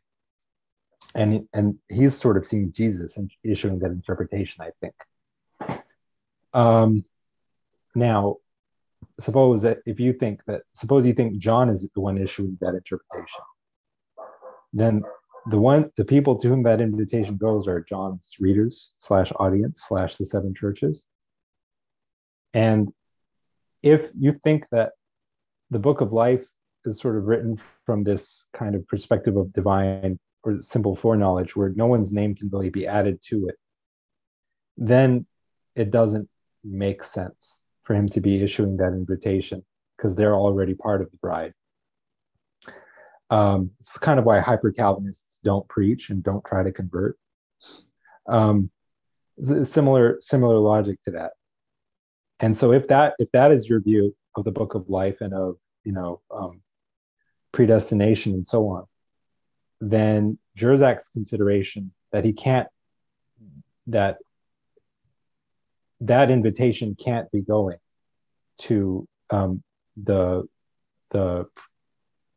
listener or the reader, that then his point would seemingly apply, and we can't read that invitation as this kind of trans-temporal, again I'll use that strange word, invitation from the future to the present, which from the standpoint of that future is past. It's an invitation through time, more than like an invitation like through space. I don't know. If we have that view of the relationship between free will and divine sovereignty, then we can't take that interpretation. And then Jerzak's point that it must be toward the dogs outside the city suddenly sounds a lot more convincing. Now, there's a third option for the particularist, which is that they could say that you can add your name to the book of life. In other words, things are dynamic and in play. However, there's a certain time limit to that, where past a certain point, you can no longer add your name to the book of life. Sort of like in the parable of the rich man and Lazarus, where it seems like there's no more hope for the rich man once he finds himself in that situation. There had been a time when he could have repented, but that time has run out. Yeah. The question is, how strong are the scriptural grounds for supposing that to be the case? Jesus spoke in images and parables. It's not necessarily wise to extract strict systematic doctrine from images and parables, many of which are somewhat, loose, imagistic, contradictory, if taken literally. Now, there is Hebrews 9:27. It says, it is appointed for man to die once, and after that, the judgment. The only thing there is, even the universalist doesn't deny that you're judged after you die. In some sense, the question is what the verse does not address, namely what happens after the judgment. Read a certain way, one could view that as saying that there's no hope of repentance after judgment. But again, that's only a certain reading. I've never viewed that as an especially strong verse in terms of ruling out the possibility of post-mortem repentance. Okay. Now, there is the fact that the early church themselves seem to see a lot of purpose and utility in praying for the dead. And the debate for most of the early church, it seems, was not whether post-mortem salvation was possible, but it was just over who would avail themselves of the opportunity. So some people were really convinced, like later on, I think in medieval times, that, Socrates and Plato were bound to be rescued by Jesus, but pretty much only them. Certain virtuous pagans, but, not necessarily anybody else. And, that's 1 Peter 3:19 is a tricky verse, because some interpret, Jesus' proclamation of the good news to the spirits who are in chains in Tartarus as an instance of evangelizing to the dead. unless, like a Calvinist, you believe that Jesus is just doing a victory lap around people who can do nothing to alter their status, and he's simply dunking on them. Or like David Bentley Hart, who interprets that verse as being about certain angels, certain principalities and powers who are in Tartarus as a kind of holding cell. The verse itself is incredibly confusing and defies almost all attempts at interpretation. I suppose I ought to read it, just so that everybody read it right here. You said 18, right? No, first Peter 3:19. Oh, 3:19. Okay. By whom he also went and preached to the spirits in prison, who formerly were disobedient, who were, when once the divine long-suffering waited in the days of Noah while the ark was being prepared, in which a few, that is 8 souls, were saved through water. So, yeah, the key verse, by whom he also went and preached to the spirits in prison. Yeah. So the question is, what on earth does that mean? Yeah. The answer is we're all totally lost. I've used that one before because it kind of to kind of understand that means he went to preach to the those who are dead.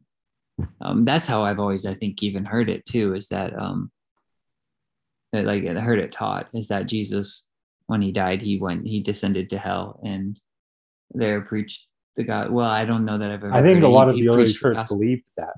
Yeah. Mm-hmm. I think that's what a lot of the early church happened to believe as well. And our present day insistence that postmodern conversion is not possible is more of a kind of evangelical. It's more of a feature of our contemporary evangelical Christianity than it is like some perennial or essential expression of the Christian tradition. Yeah. I mean, I think he had to been preaching to the dead before he even died, because what he says, like Abraham knew him. Abraham rejoices to see his day. So like Abraham already had seen Christ, had known the gospel. Like the gospel story was that's what the world was built upon.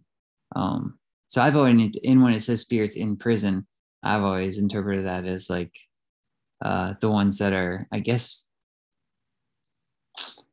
kind of in the bondage of death or something like that. Because it talks in Job, it talks about death being like a prison. What does it say? Job chapter 3. For now I would have. Why did I not die at birth? Why did I not perish when I came from the womb? Then he like goes on to say, I would have been asleep. I would have been at rest with the kings and the counselors of the earth who built ruins for themselves. Then it goes down. It says, there the wicked cease from troubling, and there the weary are at rest. There the prisoners rest together. They do not fear the voice of their oppressor. The small and great are there, and the servant is free from his master. So that's just kind of how I always interpreted it. And kind of like Lazarus, the rich man Lazarus too. He's kind of there's like in death, there's a state of rest, or there's a state of like prison, or there's torments of Hades as well. What Jersak asks in regard to the parable of the rich man and Lazarus is he observes, yes, that, there is a chasm that Lazarus cannot cross, nor can anyone who is minded to have compassion on Lazarus cross from the other side. But what Jersak asks is whether that chasm will still exist on the day of the final judgment, on the day of the second death, when death itself is thrown into the lake of fire. Yeah. Well, what is this chasm? I've never really thought of this before, but like why if I'm just speaking, to my mind, that chasm exists because Lazarus is not repentant. Yeah. He asks for Lazarus. The rich man is not repentant.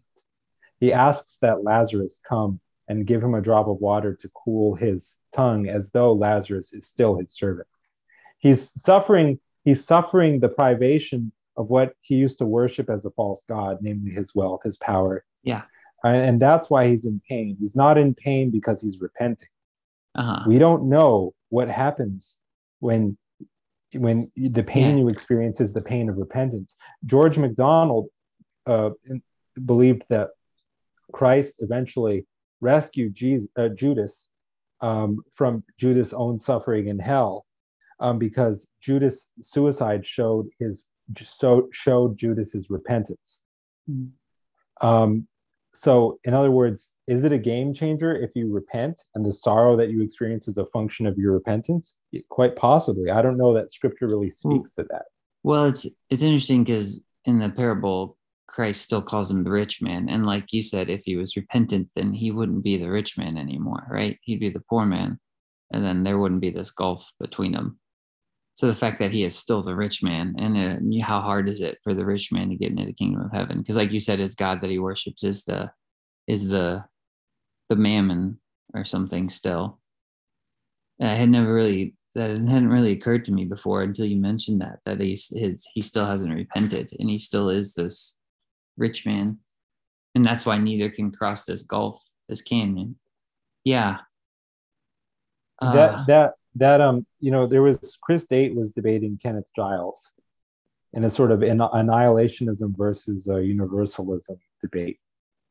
And one of the objections that Chris Date made against universalism is that, contrary to what Corinthians says, on universalism, death is not the last enemy to be destroyed.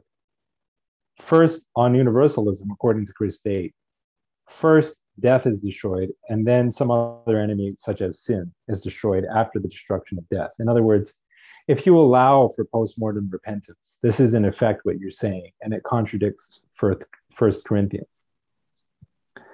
But this raises George MacDonald, the question of what George MacDonald meant when he said that there's a very serious difference between thinking that Jesus saved us from the consequences of sin, which are arguably the corrective punishment of God. There's a difference between that and thinking that Jesus saves us from sin itself, which is death itself. Sin and death are the same. It says the wages of sin is death, but it's possible to interpret that as the intrinsic consequences of sin. That sin is inherently disappointing, just as agape is inherently eternal and never disappointing. And so, in other words, death being destroyed as the last enemy is equivalent to sin being destroyed as the last enemy on a universalist reading. And in response to Chris Date, I would ask, what can it mean that death is destroyed when a number of people will eternally remain dead, in the sense of not alive, not existing? If there are some who remain eternally annihilated, they are eternally dead, and death holds them forever, and death is, in that instance, not dead. So if somehow everyone were able to live forever, but even that wouldn't mean that death was dead, then what on earth can death's being dead possibly mean to Chris Date if he views that verse in Corinthians as compatible with the possibility that some large number of the human race may forever be annihilated or non-existent? That's really what I would ask Chris Date. If I know this is a little abstract and hard to follow, but to my mind. Sorry, go ahead. Sorry, go ahead. No, you go ahead. Oh, I was just gonna say, could the death being dead mean death being forgotten? Possibly. I hadn't thought of that. Just throwing it out there. Possibly. That would mean that forgotten. How thoroughly is it forgotten? If it's forgotten, it means that the blessed exist in a state of partial amnesia, having thoroughly forgotten something which is nonetheless true. One doesn't imagine that as part of knowing as one is known. Yeah. I don't know. Embrace the totality of facts. Yeah.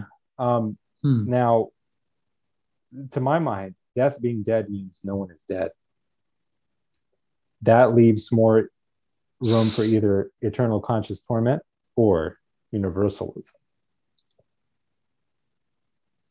Yeah, I don't understand how how an annihilationist makes sense of that verse, yeah, because it seems to me death is dead only in the case where none are dead. If one can imagine death to be dead, even in the case where some are held by death seemingly forever, I don't know what one means when one says that death is dead, despite annihilationism being the case. I simply don't know what criteria would have to be fulfilled in order for you to say that death was not dead. That's what I would sort of ask Chris Date by way of reply. That's Sort of fascinating like stuff. Wittgenstein said that if you don't have wrong, that just means you can't speak about right. There have to be, exclusion criteria. So Yeah, you say these things, and I'm like, man, I'm gonna have to chew on these for a while. Like you said earlier, a lot of times our conversations, that's when I listen back to them, where I feel like I'm able to have, yeah, like you've said, digest you these have things a to little you have more. to always remember that I'm just a very strange alien kind of person. No, it's I incredibly useful, and the way you see things and the way you articulate things is very, very helpful, um, and very profound. I just, uh, yeah, sometimes you make these statements, and I'm just like, man, I feel like I'm partially getting it, and I just need to chew on it some more. Like that whole thing about death being dead, I'm like, I have never even thought of it in terms like that before. Well, the thing is, Chris Date, as far as I can see, interprets things in a very kind of literal or nominalistic way. Yeah, And the reason why um, I find it, I find what he has to say thought provoking, and why I want to respond to him, is not that I myself am somehow above this very kind of literal or nominalist way of reading scripture. On the contrary, by nature, I incline in that direction a great deal as well. And I almost suspect, though, that by descending fully into that tendency to derive precision and do close logic, by going all the way into that, annihilationism will be annihilated, will be revealed as no longer a viable option. Um, that that's but I don't claim to have exhaustive knowledge of these things. I could be wrong about any number of things, which is what I was trying to get at in the conversation with John. yeah. I've always, for some reason in my mind, I've always, I guess, conceptualized as annihilation as something like oblivion, which I don't know that necessarily makes sense even when I read the text, because it talks about a lake of fire.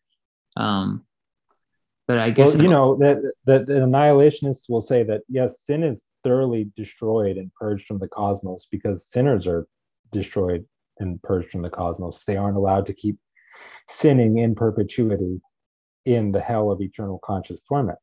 yeah, But if these people um, are destroyed as a result of evil being victorious, that's only what it is, because God desires all to be saved and come to knowledge of the truth. yeah, It means that evil has won an eternal victory in their case, and it yeah, represents the stain or shadow of sin forever remaining on the cosmos, on the creation, which is a reflection of God's nature in the last analysis. yeah. Huh. What do you, this, I don't want to, this might be derailing it a little bit, but I'm curious to know your thoughts on this. What do you think of that, the second death that it talks about? Do you have thoughts on that? The second death. No, I don't claim to know what Okay. exactly Revelation means by that. One can interpret it a number of ways. Death itself being dead, it seems to inaugurate the age of ages, as opposed to just another age of history. If Jesus comes and reigns for 1,000 years, um, uh, there's kind of an ambiguity almost in Matthew 25, where he tells, Jesus returns, the Son of Man returns and says to the, or comes and says to the goats, to depart, and the sheep to go on to the life of the age, while the goats go on to the chastening of the age.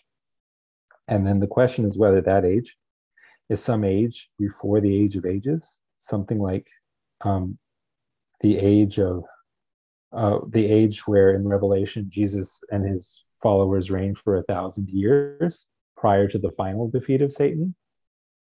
Or is the life of the age, is it the age of ages, which is almost like the end of history? Because the age understood as that millennium where Jesus and his followers reigned for 1,000 years is a finite age of history. But the age of ages presumably is the end of history, and is eternal in a more robust sense. It seems to me that the age of ages, or that the second death sort of marks the end of history. You might say that that's kind of good grounds for thinking that no one can repent afterward, because in some sense, like changing status, the possibility of changing status is reserved only for, the fluctuations and the vicissitudes of history. Whereas once history is over, maybe that means that, the saved and the sinners are sealed forever in their respective categories. Or, you can view the lake of fire sort of as certain early church fathers did, as God's love experienced unwillingly. But that love has the consequence of what immediately, there's not even time. It's just immediately it burns away the false self and destroys, giving weight to a nihilistic imagery. It destroys the false self that one falsely identified with, and leaves only, the image of God. Yeah. That does seem to, in that sense, it would seem to contravene human free will. But in another sense, not necessarily. If what that involves is abandoning one to the intrinsic consequences of sin, so that one can see it for what it is and repent and turn. Now that all seems to happen in time. Maybe it's just a time out of time. This is sort of timeless time of the near-death experiences that they seem to experience on the other side. There's all kinds of things that these things can mean. Yeah. Matthew 25, the way that I intend to interpret that is as referring not to the age to come, whichever exactly that is, namely the age of some millennium, or namely the age of ages, but rather as referring to the immediate afterlife. And the age may there be seen as corresponding to the length of time that it takes for a certain false value to break and be revealed as false. Pride is the most evil false value, the most significant one, and then perhaps it takes the longest time and the most significant suffering in hell in order for that idol to be destroyed and revealed as the false god that it is. Whereas agape is eternal in the sense that it will never break. It will last throughout the age and also throughout the age of ages. Now, I view that as being about the immediate afterlife, Matthew 25. But it doesn't. If you read the text closely, it doesn't really seem to be about that. It seems to involve physical death and then maybe a sort of soul sleep, until Judgment Day when the dead are resurrected.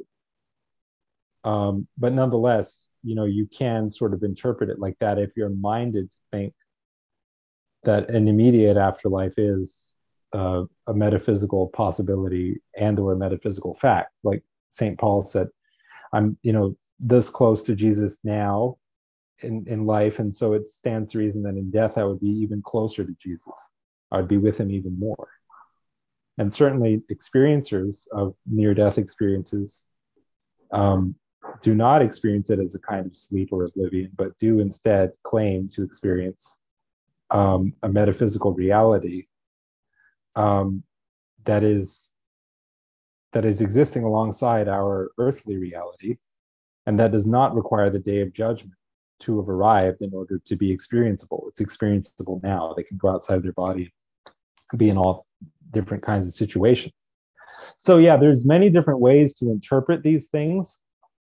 I don't know the right interpretation necessarily. And I think there was another point I was going to make, but I just forgot. So it doesn't matter, because as the day wears on, that my memory becomes less. Yeah. No, that's fascinating. I don't know. I've just never really been sure what to make of that description either.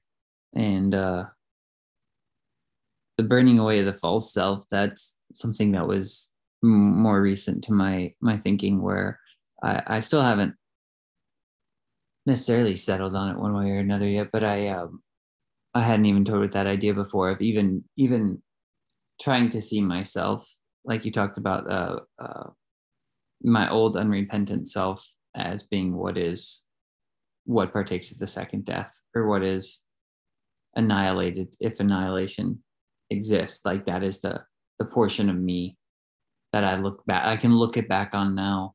And I think I tried to do a video about this once, because I was just exploring the idea of like my past self, what we would say the part of me that had to die to come into life, the sinner self or whatever, is the part that still exists because I can still pull it into the present if I want to. It's like it's still out there. Like I still know how to be damned if I want to. I can still reject Christ. So that still exists because there's still there is that version of me. And it's like that version of me is what gets thrown into the lake of fire to be consumed or annihilated or something like that. Right. Yeah. And I hadn't really ever even explored that idea before, of that, like kind of this realm of possibilities of me within the scope of free will. It's like this version of myself is finally taken and thrown into this lake of fire, and then it's life, and that's all that's left, I guess. The true self, like you're talking about, the false self is burned up and burned away. But yeah, I don't know. But then I don't know what they, like you just mentioned, I haven't thought of annihilation in that way before, and what it actually would take for annihilation to actually be a real thing. Yeah, I don't know. I have no idea. Yeah, there's definitely a lot of metaphysical kind of mysteries here. Yeah, there's I don't know. I mean, like, no one knows what revelation means, I mean, some people take the fact that it says that, at the second judgment, or after the second judgment, during the second death, the beast and the false prophet are cast into the lake of fire and are there tormented forever and ever. And then death is thrown into the lake of fire.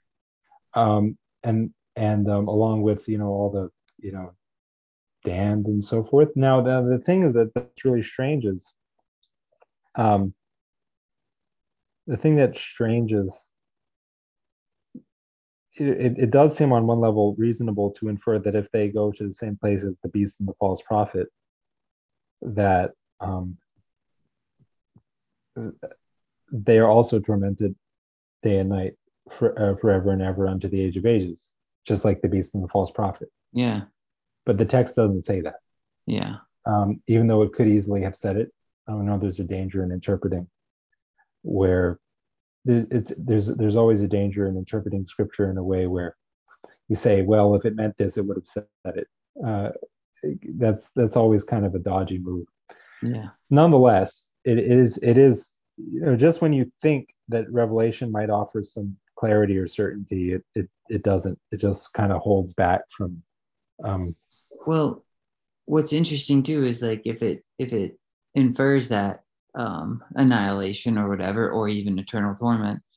Well, I don't know. Well, it kind of brings up the passage you mentioned earlier of the message come.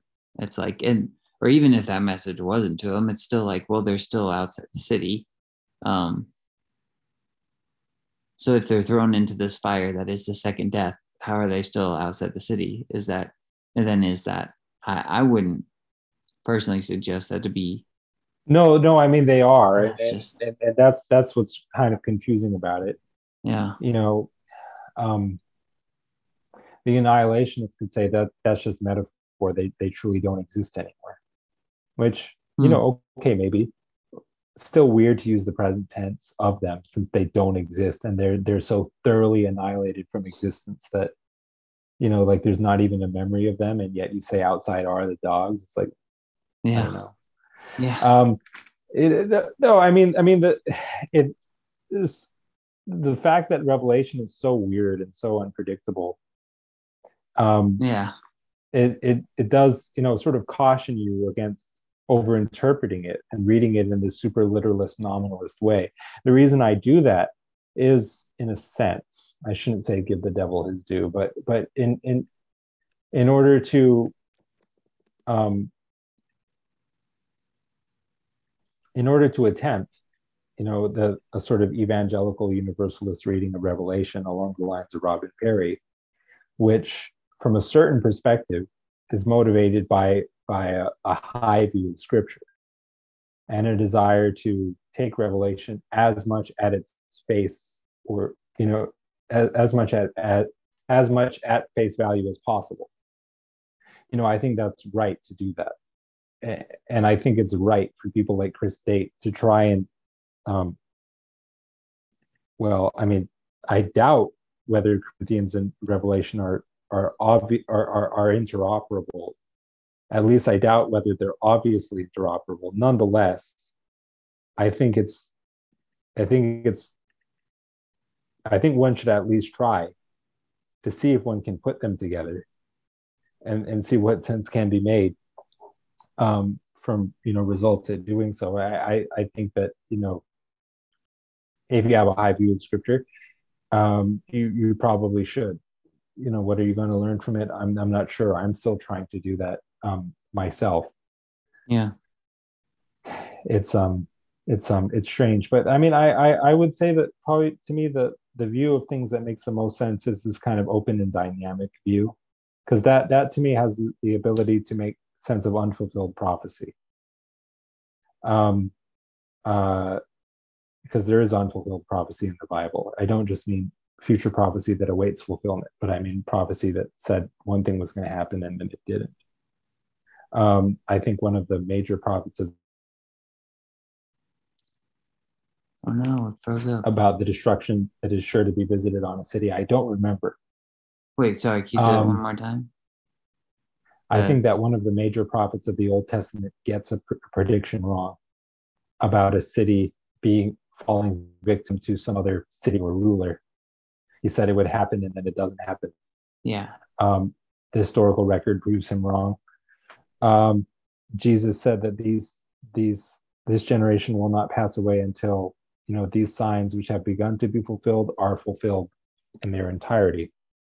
And yet that generation passes away without the end of times having happened. There are near-death experiences that Jesus tells this guy, you're going to live 45 more years, and he lives longer than that. What does it mean? I would say, because I'm crazy, that the present future is known to God, but the future is not. And to make a prediction about the future is thereby, in that very act, to change it. Similar to the uncertainty principle, where to observe the phenomenon in question is to change it. And that the nature of reality is that open and that unpredictable. Which is why I think that the interpretation of Revelation that may make the most sense is the one that says it refrains. It says that those who are cast in the lake of fire forever have the opportunity to repent. But the book of Revelation, the invitation is always open to them. The gates of the New Jerusalem are always open, and the leaves of the tree of life are for the healing of the nations. And let who is thirsty come, and all that.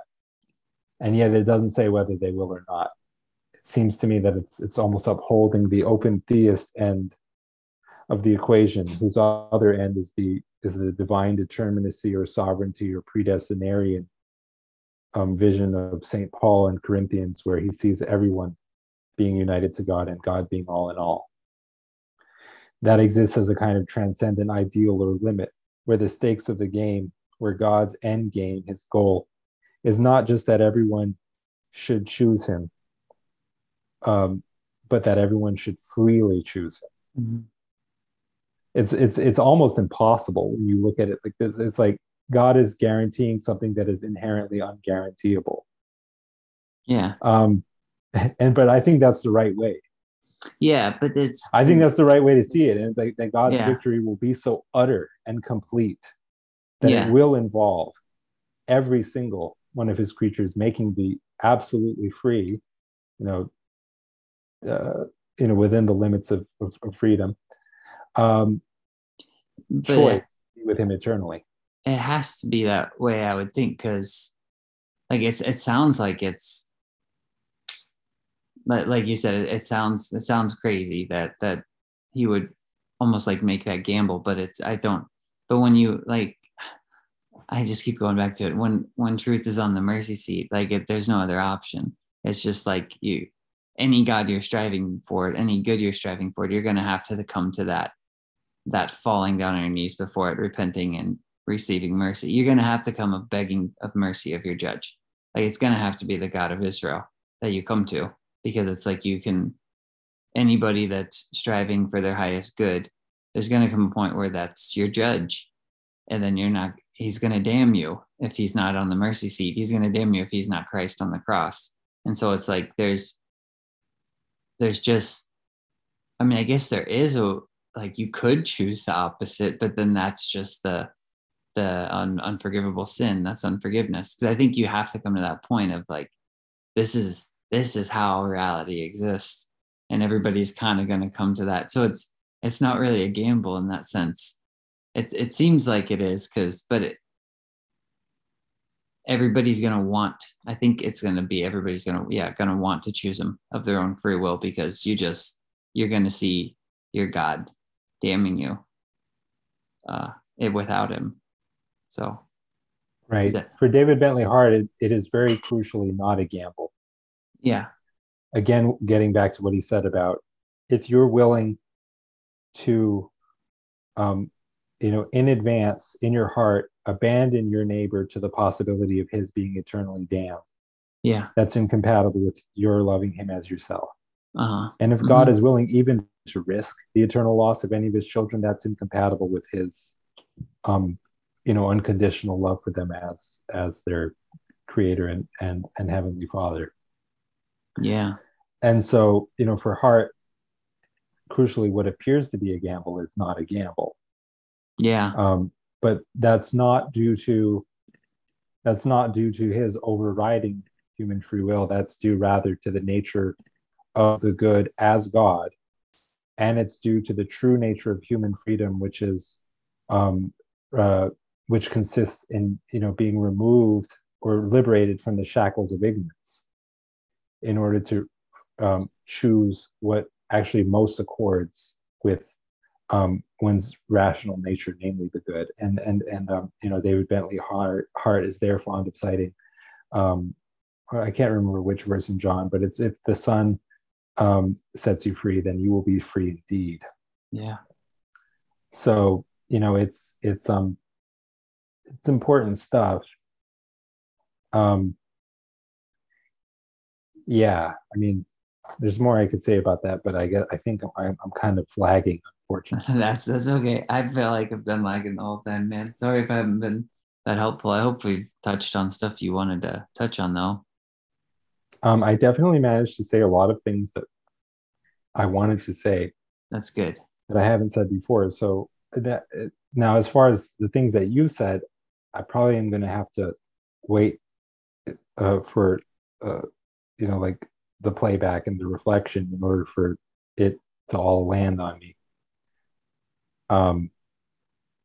Because there's something important here going on with your hermeneutic, which we haven't really gotten a chance to discuss yet. namely, it is the idea of, truth being on the mercy seat, and forgiveness and mercy being the actions of love, you know, and if what is truly alive, um, is always, being renewed and transformed, there's some process whereby that perpetual renewal and transformation occurs. And something that I was saying in my last conversation with John was, I suspect that love itself is the principle that it's the principle that enables the infinite to be infinite, which is another way of saying that the infinite is actually love, rightly understood. When it says God is love, on some level, that's, it's saying the infinite is love, and it's also making a tautological identification there.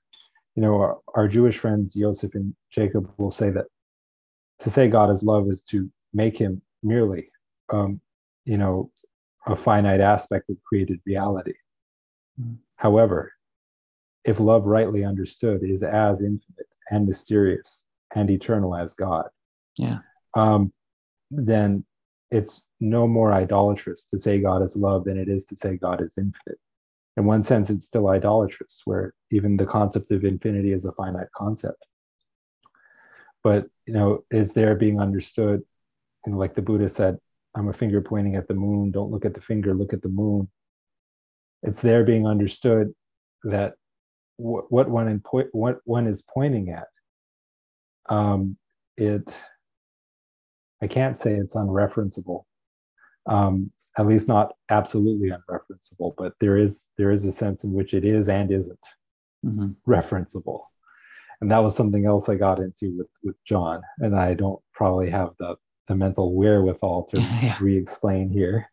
I think I was just getting to that point in your video too. I don't know that I got to cover it yet, but yeah, I understand what you're saying with I could kind of understand Jacob and Joseph's point too. It's just like, but to me, I would agree with you. It's that it's only reducing God if we're reducing him to a finite definition of love, or a finite definition of infinity, or whatever you want to call it. It's like we're finite beings and we're limited, but it's like, but to me those things are eternal. Like mercy endures forever. Mercy is this eternal thing. But I think that word mercy in Hebrew is like translated loving kindnesses or something. So it's very similar to something like that, to where so I think it's very similar to the same way that Christians say God is love, because it's getting at, it's like you're talking about, it's the closest thing we have to describing the infinite God in a way. Yeah. Well, what crucial point I was trying to make in my last conversation with John is that whether one speaks of scripture or reality at large, the hermeneutic, i.e., the selection principle, is the same. God is love means, in a sense, the selection principle is love. God is what or who selects when everything is all said and done. And it's saying that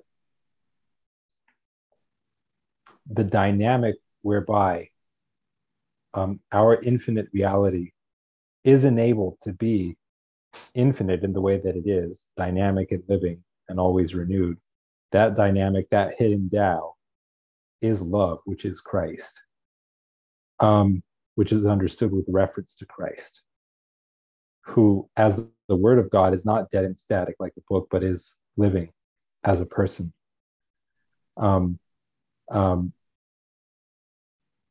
And is nearer in nature to that spirit, namely the Holy Spirit, by which one would interpret a physical book like the Bible, and thereby allow the Word to be living and active as it is written, Hebrews 4:16. And similarly, in the scripture, the one verse that, in my view, should reign as the hermeneutic is 1 John 4:16. God is love. Ha theos agape est. David Bentley Hart doesn't like that pronunciation. O theos agape esteem. If I'm getting the accent marks right. Doesn't matter. it says the God is loved, although we should probably translate that as capital G God. But in my mind, saying the God gets at the strangeness, and the the unfamiliarity, the kind of distance that is proper to the living God. Um, somebody said like the sense of the divine, sense of God within oneself is of it's simultaneously a reflection of one's true self, and also, what does he say? It's also the something stranger. There's a strangeness about God. I can't remember that quotation now, unfortunately. Maybe I'll find.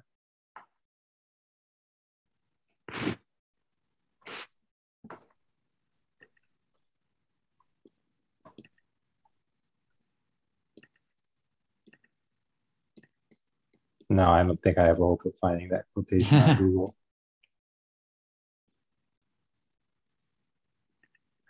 I might remember it later, but again, like I said, I'm probably I'm running on impulse power. Yeah, that's all right. In Star Trek terms. Yeah.